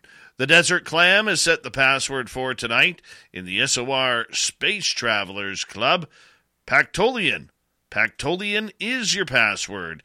Use it wisely, Space Travelers, as the Clam sets a password each and every night right here on Spaced Out Radio. Our website, spacedoutradio.com.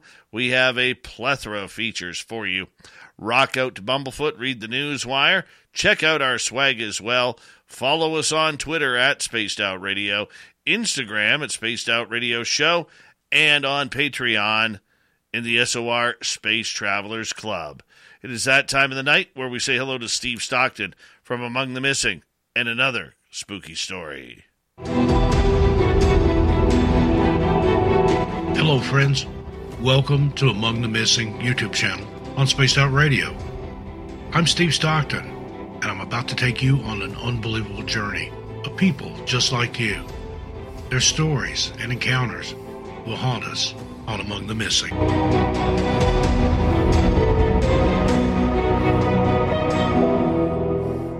The listener writes, "Hey there, Steve and listeners. So happy that you're doing these listener stories again. I really miss them. Gather around because I've got a wild tale from the 80s that'll give you the heebie-jeebies. It was me and my buddies, Jake and Brent, on a summer night in Alabama, headed to this haunted battlefield we'd heard about. I ain't one to buy into all this ghost hype, but this night, well, it was something else. We set up camp, cracked open some cold ones, and laughed off the eerie vibes. But then, it was like the woods started talking. Whispers like old soldiers chatting about war. At first, we thought maybe it was just the wind, but deep down, we knew better. Suddenly, a chill hit us, and we heard what sounded like distant drums, slow and mournful. We followed them to what must have been the battlefield's center, where moonlight danced on ancient gnarled trees. And there they were, ghostly soldiers, marching with a weight of sorrow in their eyes. One guy, in a gray uniform, gave me what appeared to be a spectral salute. It was like they were lost, just like us. The drums hit their peak, and then, poof, the soldiers vanished, leaving us in the quiet aftermath, surrounded by the echoes of a long-gone war. We stumbled back to camp in a daze, packed up just as dawn was breaking, and hightailed it out of there. But that haunted night, it stuck in my head like a catchy tune that you just can't shake. So there it is, my brush with ghostly soldiers in the 1980s. Did we really cross paths with the past? Who knows? Anyway, keep those lights on and catch you on the creepy flip side. Thanks again. Signed, George. Hey, Steve. Love the show and thought I'd toss my hat into the ring with a wow story that still gives me the chills. So, back in college, I had this totally bizarre run-in with a UFO. Yeah, I know, it sounds crazy, but hear me out. It was a crisp fall night, and I'm strolling back to my dorm after a late-night library sesh. Everything's chill until I spot this weird light in the sky. At first, I'm thinking, oh, it's just a plane doing plane things. But nope, this thing's playing hopscotch up there, zigzagging like it's on a joyride. I stopped dead in my tracks, trying to make sense of the cosmic disco show. The light gets brighter, and I swear the air feels electric or something. My heart's about to beat out of my chest. And here's where it gets fuzzy. I don't know how much time passed, but suddenly, it was gone. The light disappeared faster than I could imagine. I shake my head, try to collect myself, and notice it's completely quiet. No usual night sounds, just silence. I glance at my watch, and it's like I've lost a pretty good chunk of time, like a plot hole in my life story. Next day, I told my friends, expected a "whoa, that's nuts," but instead, I get a laugh track. They blame caffeine and stress.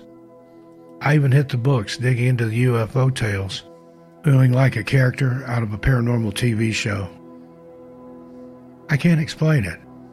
Was it a caffeine-induced space trip, or did I witness something out of E.T.?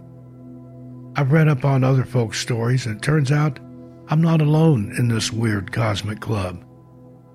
I'm not saying it's little green men, but hey, maybe there's more to the night sky than meets the eye. Please keep the spookiness rolling on the podcast. Cheers, your friend, Andy. And thank you to Steve Stockton for coming on in and bringing us another spooky story from Among the Missing. If you want more, you can head on over to his YouTube channel, youtube.com/Among the Missing. Hit subscribe, ring that bell, and we are good to go. All right, from the missing to the mysterious.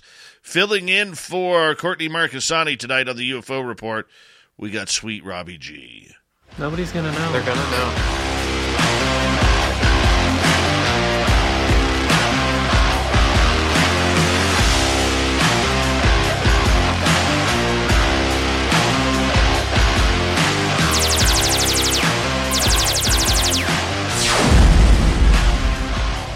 Sweet Robbie G, I appreciate you coming in from SOR's After Hours on the weekends on our YouTube channel to really start to break through on the YouTube side of things and the radio side of things here. And hopefully very soon we'll have you going off on the podcast side and on the radio side.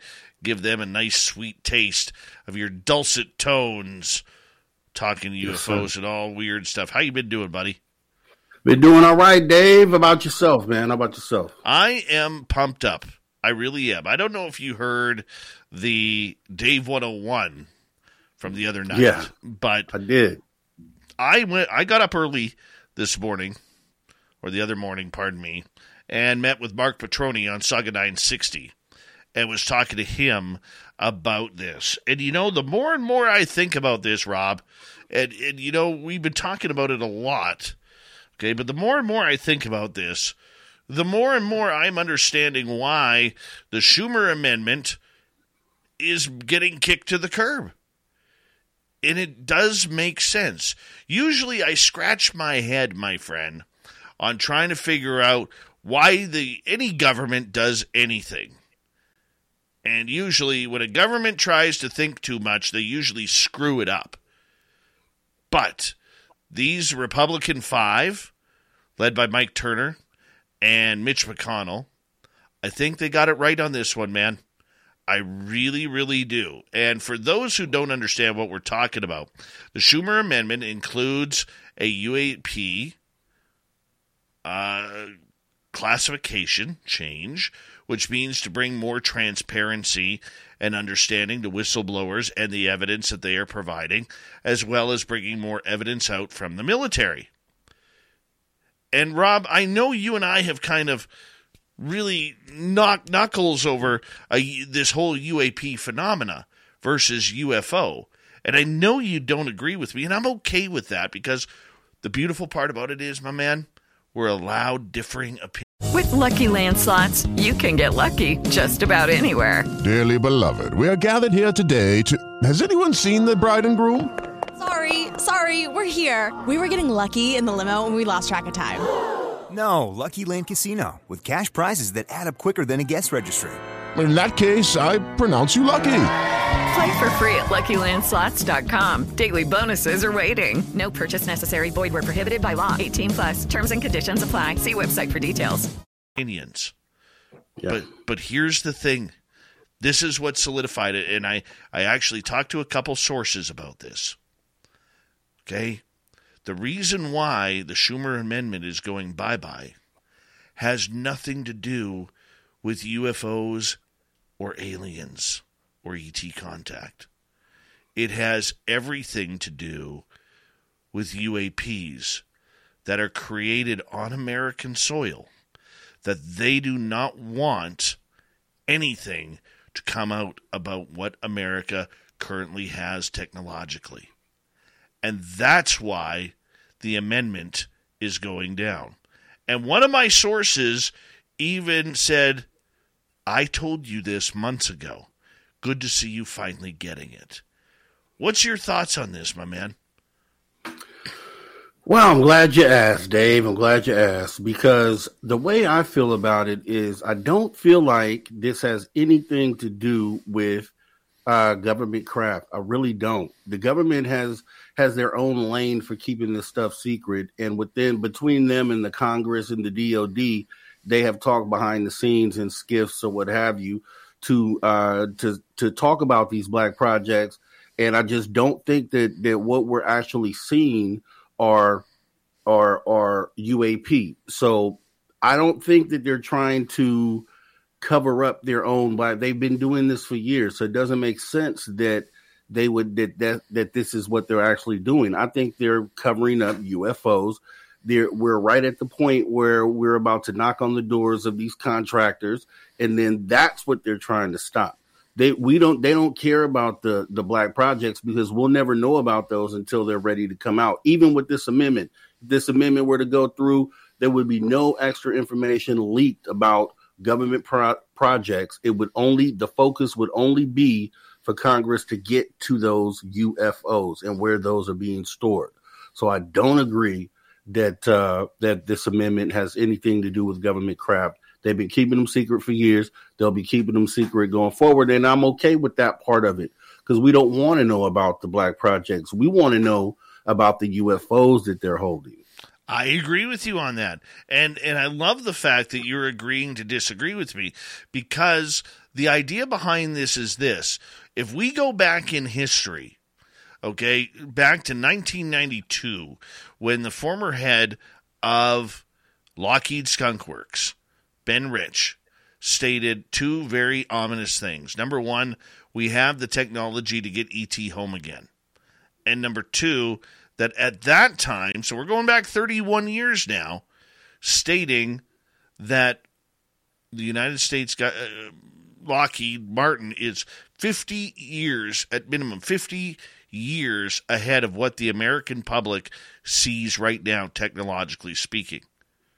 Okay? That's a lot of toys. We don't know what they have built or what that timeline is like now. What is it, 100 years maybe?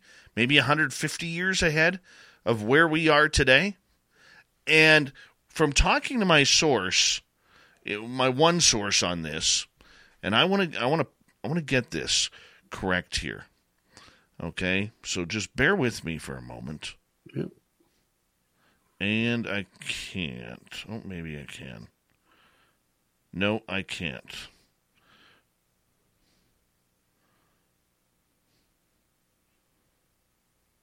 No, we have a delete on our messages. So, well, those are screwed. But the point that I'm getting at is we have a lot of ability to hide what we are saying. And this source said to me, it's integral, and I'm going to paraphrase here. It's integral that the UAP subject includes UFOs and aliens within it because it's an easy escape to hide American technology.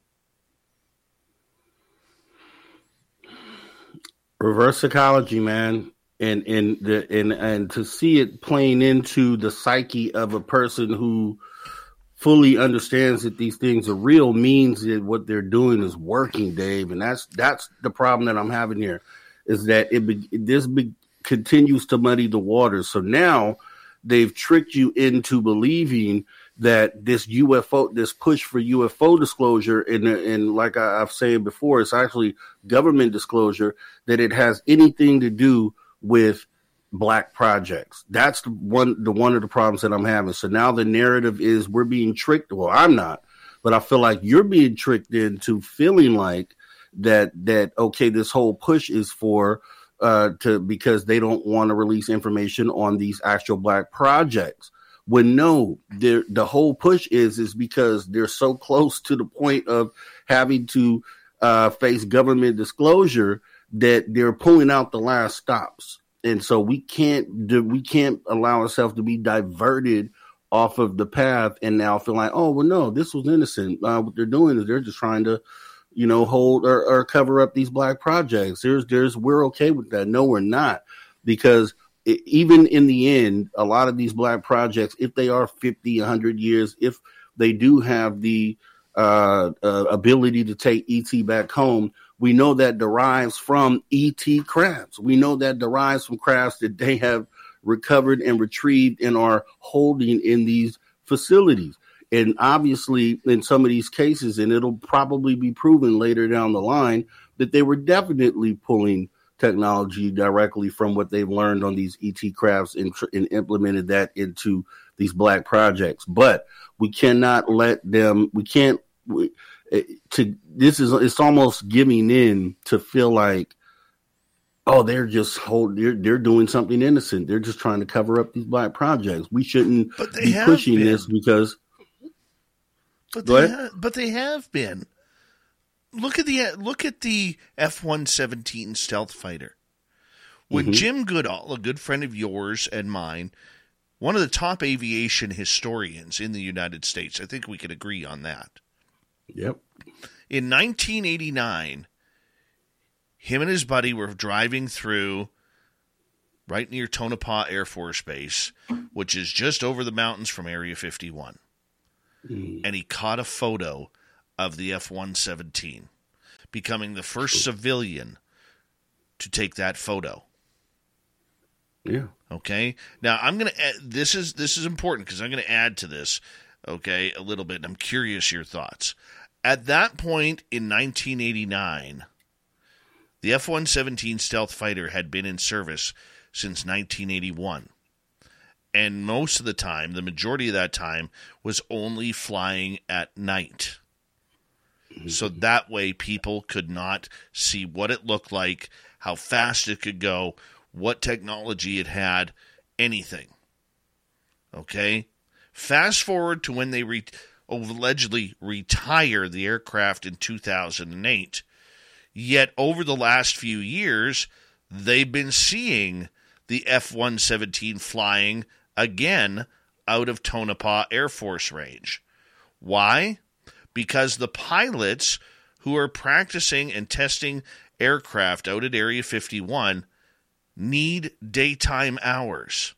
So what they do is they reconfigure the cockpits of these craft that people in the United States already know, which is the F-117, and they reconfigure the cockpits to be whatever the newest in line is that they are testing, so that way these pilots are actually flying the cockpit of a new craft in the body of an old craft. Hence the reason why a retired F-117 is still being seen flying today in the Nevada desert. Mm-hmm. So the question then becomes, what do they have? Do they have squadrons of these new jet fighters like they did for 9 years hiding in the mountains of Area 51? What is there? And I find that very intriguing. Yeah, I agree. I mean, they're definitely developing government craft for sure. There's no doubt about that. We know for sure, we know 100% fact, they're definitely developing and testing out new government craft. No doubt about it. No question there about that. Now, here's the difference. The difference is that a lot of what is built up this movement to where we're at as far as these military reported sightings of different crafts, along with civilian and commercial airplane reported craft or reporting these crafts. The difference is when you have a group like Jim Goodall's, who's I've said before is part of the Interceptor group, and they've been for years going out and seeking these type of projects out, so they know where to go look. And there's a good chance when they go look, they go find what it is they're looking for. And they still operate to this day. By the way, we'll have Jim Goodall on next Saturday, so it should be fun. But with that being said, yeah, they're going to see these crafts. I have no doubt about it. They're going to see these government crafts. Jim Goodall and that group have figured out a way to know where to go and what time of day to see these crafts. And they've had success at doing that. They've been featured on a lot of news programs because they're able to do this. And I don't doubt that that is what they're seeing.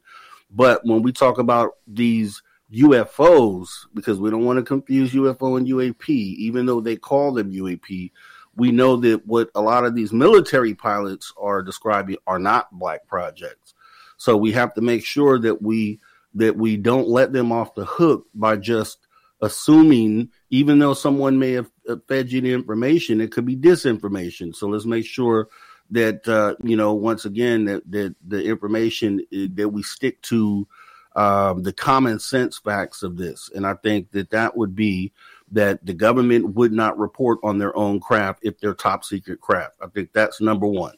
Number two is that what they are doing in this push to have this amendment passed is they're trying to block our access to getting that final answer on where the UFOs are and validating that, yes, we are being visited. We're at that final point, and they're pulling out all the guns to stop it from happening. It's obvious. Well, I agree they're trying to stop something. I don't agree that it's about UFOs. Okay? And the more and more I look into it and talk to people, the more people are starting to actually believe that this has gone way further than little gray dudes with big black eyes coming to introduce themselves on Earth. Now, I'm not saying that isn't an issue, Rob, because it is an issue. You are 100% correct. It is an issue that is going to have to be defined and discussed. I'm not sure what the Tic Tac is. I'm not sure what that orb inside the box that has been seen by Ryan Graves on radar, even though it wasn't there in front of his own eyes. But the radar was picking it up. I don't know about that. That could be UFO. It could be UAP. We don't know. But the idea behind that is the 5 guys who are killing the Schumer Amendment. What we do know is, 1, his electoral area is all prescribed around Wright-Patterson Air Force Base. Right. And history shows that Wright-Patterson Air Force Base, from Roswell on, has had a very defined understanding of being one of the secret bases that is heavily used in the United States of America. And that we can confirm. What they're hiding there, we don't know. When we return for the final half hour of Spaced Out Radio and the UFO report tonight, we're going to continue with the Schumer Amendment. We're going to continue the debate, but we also want audience questions regarding the subject. So if you're in our chat room hanging on out, fire Rob or myself a question, and we will get to it. I know you got questions about UFOs, so help us on out. Put those questions up. We will be right back in the final half hour of Spaced Out Radio tonight.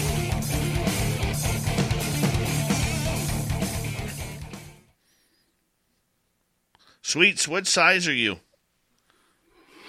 What do you mean? You look like a 2XL. Oh no!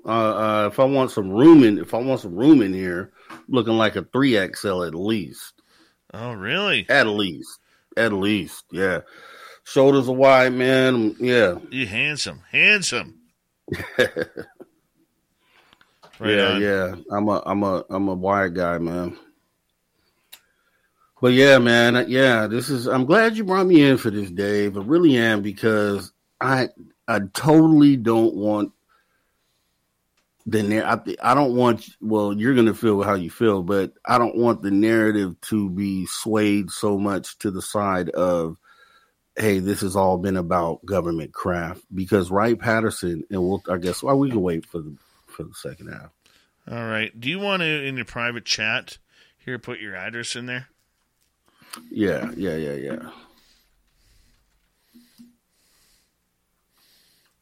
And your phone number. You got my phone number, Dave. I know, but then I got to look it up and all this kind of stuff. All right. Let's give the old... you're going to need some socks. Oh, yeah, I love it. Mm-hmm.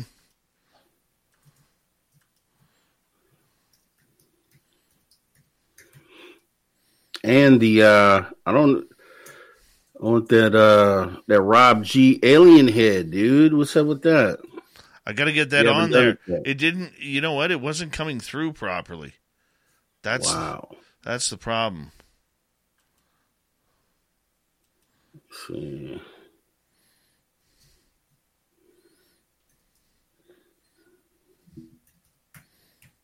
What color do you want the Sweet Robbie G shirt? That dark gray. Dark gray? Charcoal or dark heather? Yeah, charcoal, I believe. All right. Coming on in.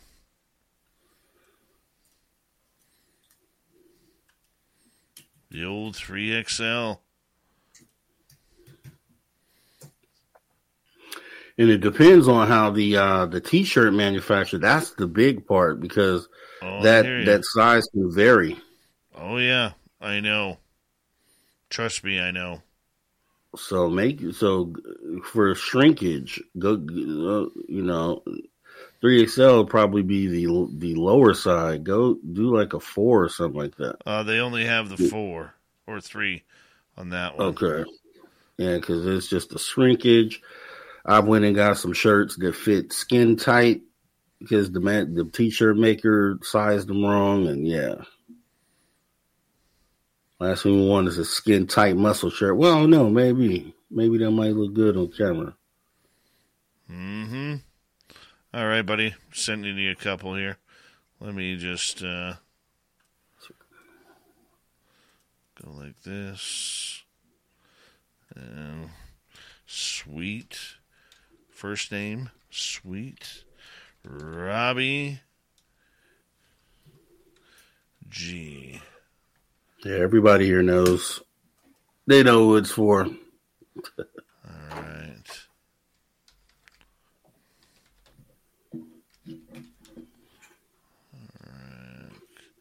California knows how to party. California knows how to party. In the city of Compton. In the city of L.A. Where's Brown Dorf at? L.A. represent. You're a condor, man. I'm from Northern Cali, though, really, but still California. Yeah, around Dorf. Hey, there he is. All right, brother. There you go. All right. Merry Christmas. Thank you, sir. Thank you, sir. I will represent the brand. Hey, I love the Sweet Robbie G shirt, man. Yeah, I like particular colors of it. Some of them are like, but I think that the one I picked is a good one. The black one is a good one for that. The white one's okay, but it's because the red goes with certain color as well. Yes. City of Sacramento, Lex Diaz. Hey, that's where I'm from.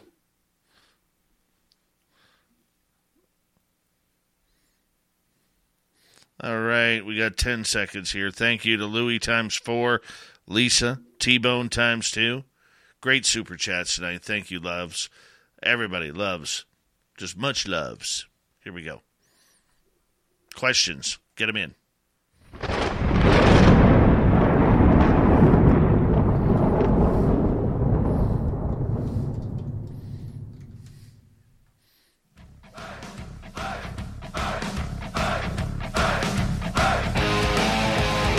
Here we go with the final half hour of Spaced Out Radio tonight.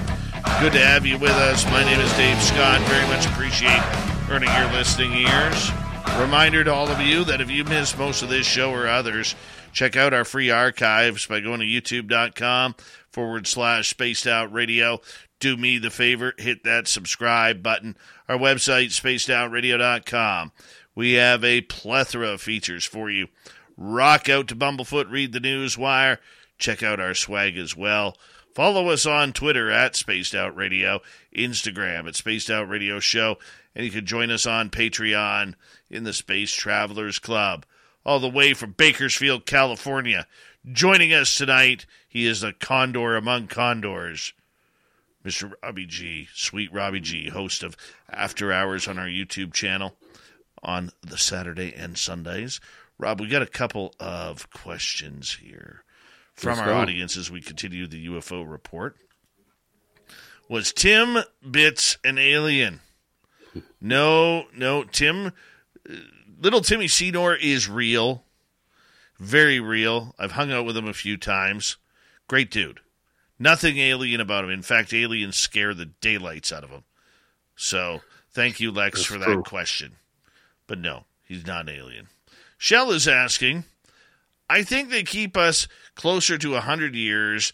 With Lucky Land Slots, you can get lucky just about anywhere. Dearly beloved, we are gathered here today to... Has anyone seen the bride and groom? Sorry, we're here. We were getting lucky in the limo and we lost track of time. No, Lucky Land Casino, with cash prizes that add up quicker than a guest registry. In that case, I pronounce you lucky. Play for free at LuckyLandSlots.com. Daily bonuses are waiting. No purchase necessary. Void where prohibited by law. 18+. Terms and conditions apply. See website for details. Behind actual tech, your thoughts. Rob, you want to take that one first? Yeah, I mean, I can agree with that. Especially when you talk about the weapons and tech race against, between the powers that be. For sure, they keep a lot of that secret, and they're probably more advanced than they'd like anyone else to know. The problem is, I don't believe, I think they really already know how to cover that up, and they're not going to let any of that slip through the cracks for people to see for sure. So go ahead, Dave. Well, you know what? I think that's a very valid point. As Shell asks, a great question here. I do believe that they're going to try and push the limits on how far we could go. I mean, there was reports earlier last week that basically said that the United States has allegedly developed a missile or a rocket. I don't know what the difference is, but that's just me not being a tech guru. Okay, but that could travel at 20,000 miles per hour. And just in case it can hit Russia or China, in less than 2 minutes. That's fast. That is fast. Oh, and by the way, it can also make 90-degree turns at speed. Now, if that is real, holy cow. Okay? Holy cow. Now, I know, of going back to my broadcasting school days, the cruise missiles could turn at 90-degree angles. When they had all the reporters stuck in that hotel in Baghdad during the original Desert Storm, there was reporters out there who actually saw these cruise missiles traveling down the street lines going to hit their target, okay? And then literally, like they turned their signal on, hung a left or a right to go down another street to collide with their topic, or their target, pardon me. So that is what's interesting. It's also come out recently, Rob. I don't know if you heard this, but there was a report on YouTube about the fact that they were about to announce the SR-71's replacement in the SR-72. Now, the weird part about that one for me was the fact that Michael Schratt, who's the underling to Jim Goodall, believes we're more in the SR-74, SR-75 range these days. So is the SR-72 real? Is it Memorex? Is it retired like the 71 and the Aurora program, which was allegedly the 72? What's your thoughts?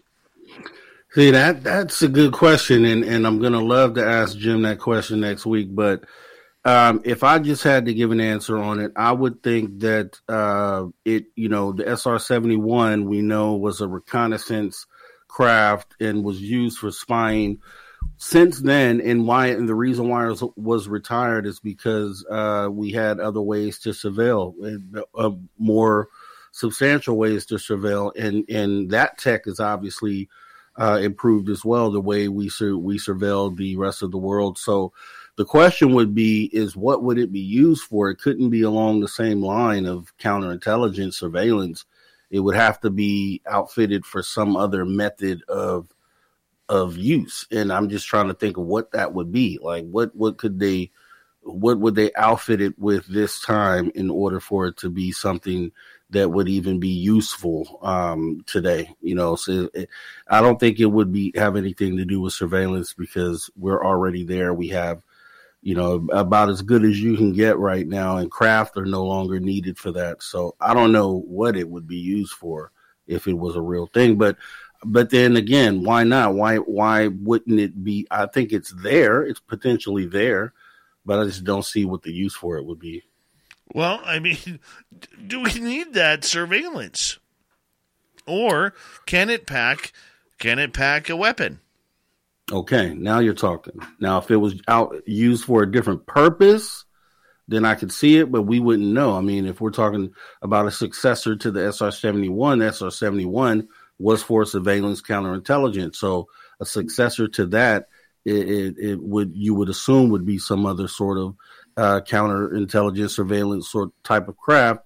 I don't think in that nature that it would be a successor, but it could be outfitted with weapons. Yeah. And then there'd be a whole nother purpose. So it wouldn't necessarily be the successor at that point. It would be something totally new. But yeah, I mean, that's just speculation. The expert on that, Jim Goodall, we'll get an answer on that next week for sure. Well, you know what? That's something we're going to ask, because we got to get to the bottom of the line. If Michael Schratt is correct, and I wish we could have went down this angle with him the other day when he was on the show, but if he is corrected and that we are believed to be up to the SR-75, there's a whole lot of black ops going on there, my friend, that we have no clue about. Well, look at this. Okay, so if we're going to go down the conventional airplane or fighter jet or surveillance jet path, then we're definitely not talking about these UAP being, or things they're calling UAP as being successors to any of those programs. So I mean, just that type of talk alone could kind of separate what we're seeing in these skies from being anything related or anything descended from any of those other crafts. They're not even close. They in no shape or way or form are they related in any way.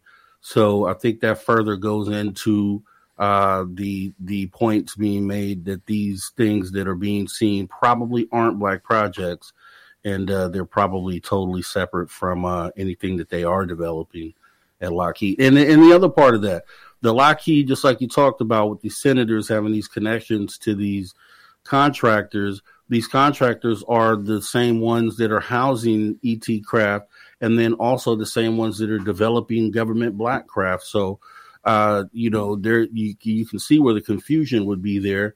But I think that at the end of the day, we know it's more. It would be more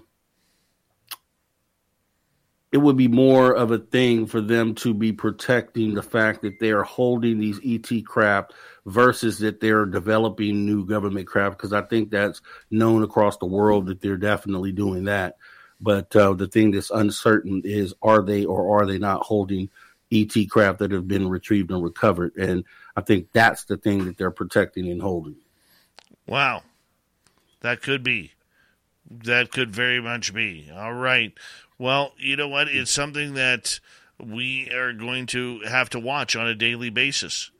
Okay? We don't know if it's connected to the TR3Bs, which are the black triangles that many people see, which is weird because there seems to be all of these triangle alleys around North America that just seem to have a lot of black triangle appearances, from different areas around.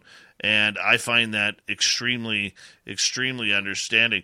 I want to ask you about this. What do you think is going to come in 2024? There's a lot of people speculating about catastrophic disclosure. There's a lot of people thinking that we are going to have to take the bull by the horns and do it ourselves. Where do you stand on this? Yeah, so great question, actually, because where I stand on that is, even though catastrophic disclosure sounds like this super horrific word, I think that's probably going to be the only way that you're going to get the government to disclose. And so when I say that, I kind of made an example of this the other day. I think there's two different things at play here, right? I think there's a government disclosure, and then I think that there's a humanity disclosure. So I think those are two separate things. So I think when we talk about controlled disclosure versus catastrophic disclosure, controlled disclosure is the government being able to disclose at a pace that allows them to, at the end of the day, once they've disclosed it, still be able to maintain their status in their power structure as far as it's currently set up. So I believe that's the controlled disclosure. I believe the catastrophic disclosure is more of humanity just breaking through and getting the word out that this is real, whether it's from an ET landing on the ground in the middle of everywhere, a massive a coordinated CE5 event where you had summoners bring, on live TV, bring these craft into existence and show the world. I think catastrophic is anything that doesn't allow that doesn't go by the government's plan. So, and that could obviously be 1,000 different things, but anything that doesn't allow the government to control the narrative and in essence, whether it takes 10, 20, 30, 40 years, keep power at the end of their planned controlled disclosure. Do you see any ideas, or the people that you're talking to, are they having any sort of real understanding of how this is going to potentially delay, or is it going to be something where we see the resurrection of people like Lou Elizondo and maybe other whistleblowers coming on out to try and rekindle what we know and what we don't know about this subject matter? So this is what I'm hoping. Is happening behind the scenes. and I haven't been proven wrong yet, or at least it appears that way. So the moment that we have a whistleblower, and then all the spark dies off of that announcement or movement, just like with Lou Elizondo, once it seemed like we didn't have anything else left, we didn't have any more anonymous leaks coming from the government as far as videos being released. And then here comes David Grush, who breathes a brand new life into the movement and took it actually another step further as far as the type of information that he was bringing to the surface. This was definitely levels above what Lou Elizondo did. And at the time Lou Elizondo did what he did, that seemed like a huge, huge thing. But now we had this other person come out and say, no, there are these programs. We know people, we know where they're at. And I think the next step is for someone else to come out and take that further step and say, you know, who knows? This is where they're at. I'll take you there. I think it'll probably end up being a situation where NDAs may have to be broken. But I think when we're, and this is just my view of it, but I think in a situation where we're in a moment where humanity has a chance to reach a fork in the road where they can go this way or that way, where it's business as usual, and we don't really gain anything. We don't get any enlightenment from the huge moment we're in, or going down this fork in the road where the ascension of humanity happens without any interference from the government. So, you know, I think whatever happens and whoever that next whistleblower is has to bring, you know, has to be willing to just put it out on the line and hope that the rest of humanity fights for their freedom. And it has to be one of those situations. If we're counting on anything coming from the government or disclosure coming from that way, it's going to have to be someone willing to just drop everything and say, okay, I'm just going to take that risk. Here I come, and come out with these photos and everything that we need. Hopefully that happens sometime next year, but you know, who's to say? But that's what we're going to need, because as you see with the in the Congress, as they've put their foot down and they've drawn this line in the sand saying we're not going any further than this. This is what they're saying to us right now. We're not allowing you guys to get any further than you have gotten. This is it right here. So deal with it or figure out something else to do. And that's kind of what they're doing.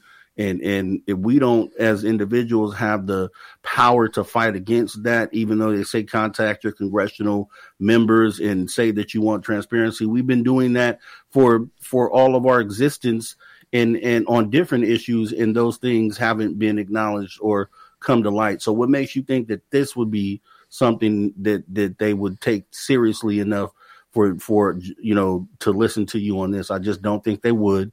So I think they're drawing a line in the sand against the rest of humanity right now, saying you're getting nothing else, and we have to have something up our sleeves. Like I said, we have to have someone from their side say, forget it, I'm for the future of humanity, and step out and say, here's all the information, and then put his hands behind his back and stand up as a true hero for humanity. Beautiful statement. As we got about 4 minutes to go here before we need to say goodnight here on Spaced Out Radio tonight. And my 2024, I think we're going to see this get a lot uglier.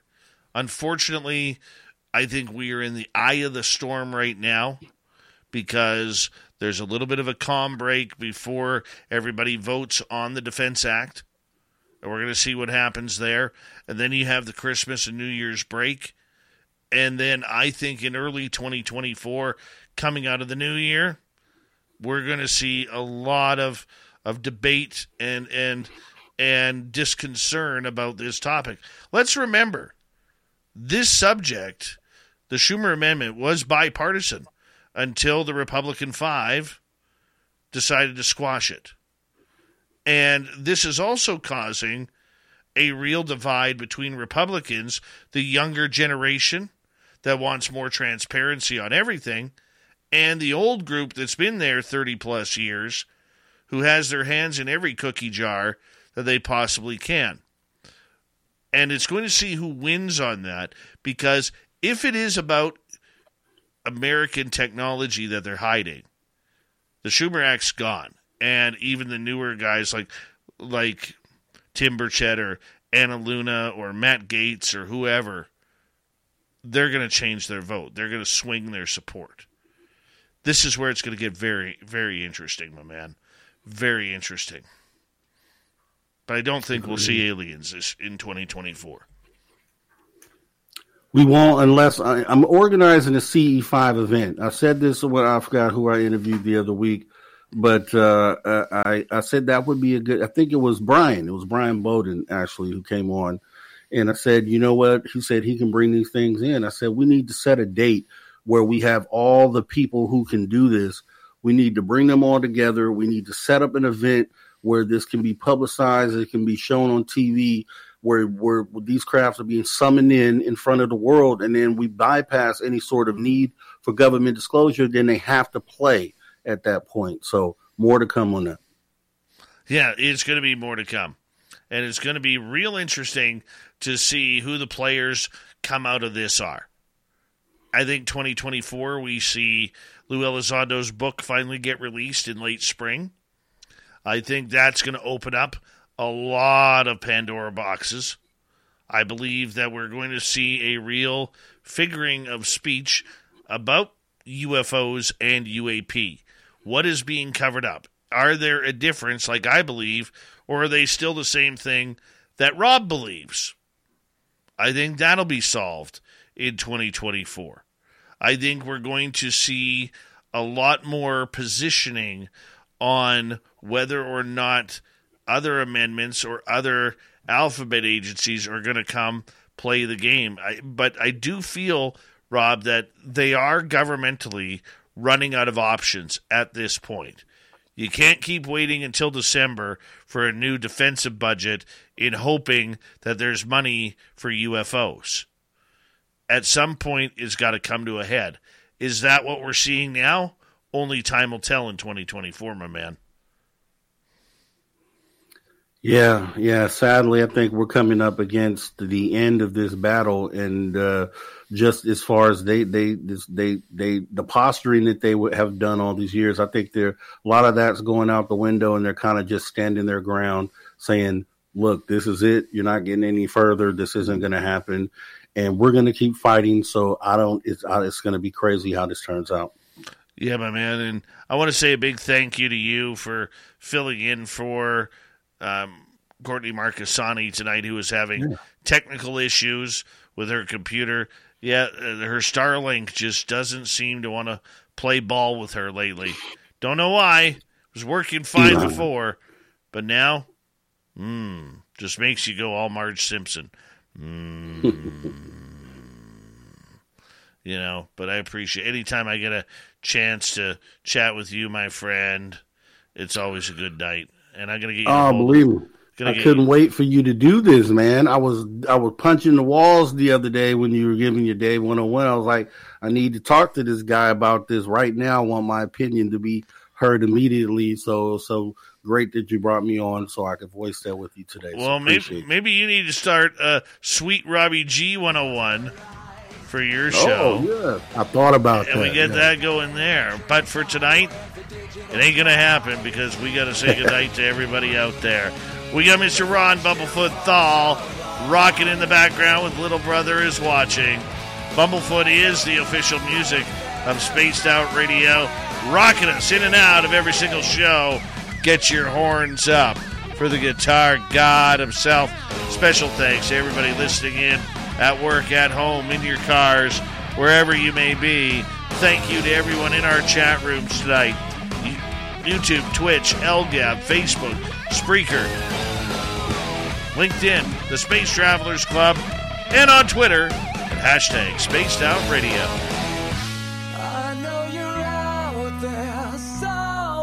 Remember, this show is copyright by Spaced Out Radio and SOR Media Ventures Limited. Thank you so much for choosing to share your evening with us, because together, my friends, we're watching. We own the night. Mr. Bumblefoot, we need a favor. We need you to take us home.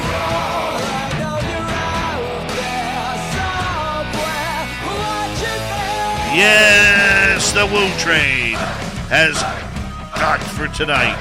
But soon, my friends, we shall ride again. Your seats are always available. Your tickets never expire. And if you want to make a friend, we got room for them too. Good night.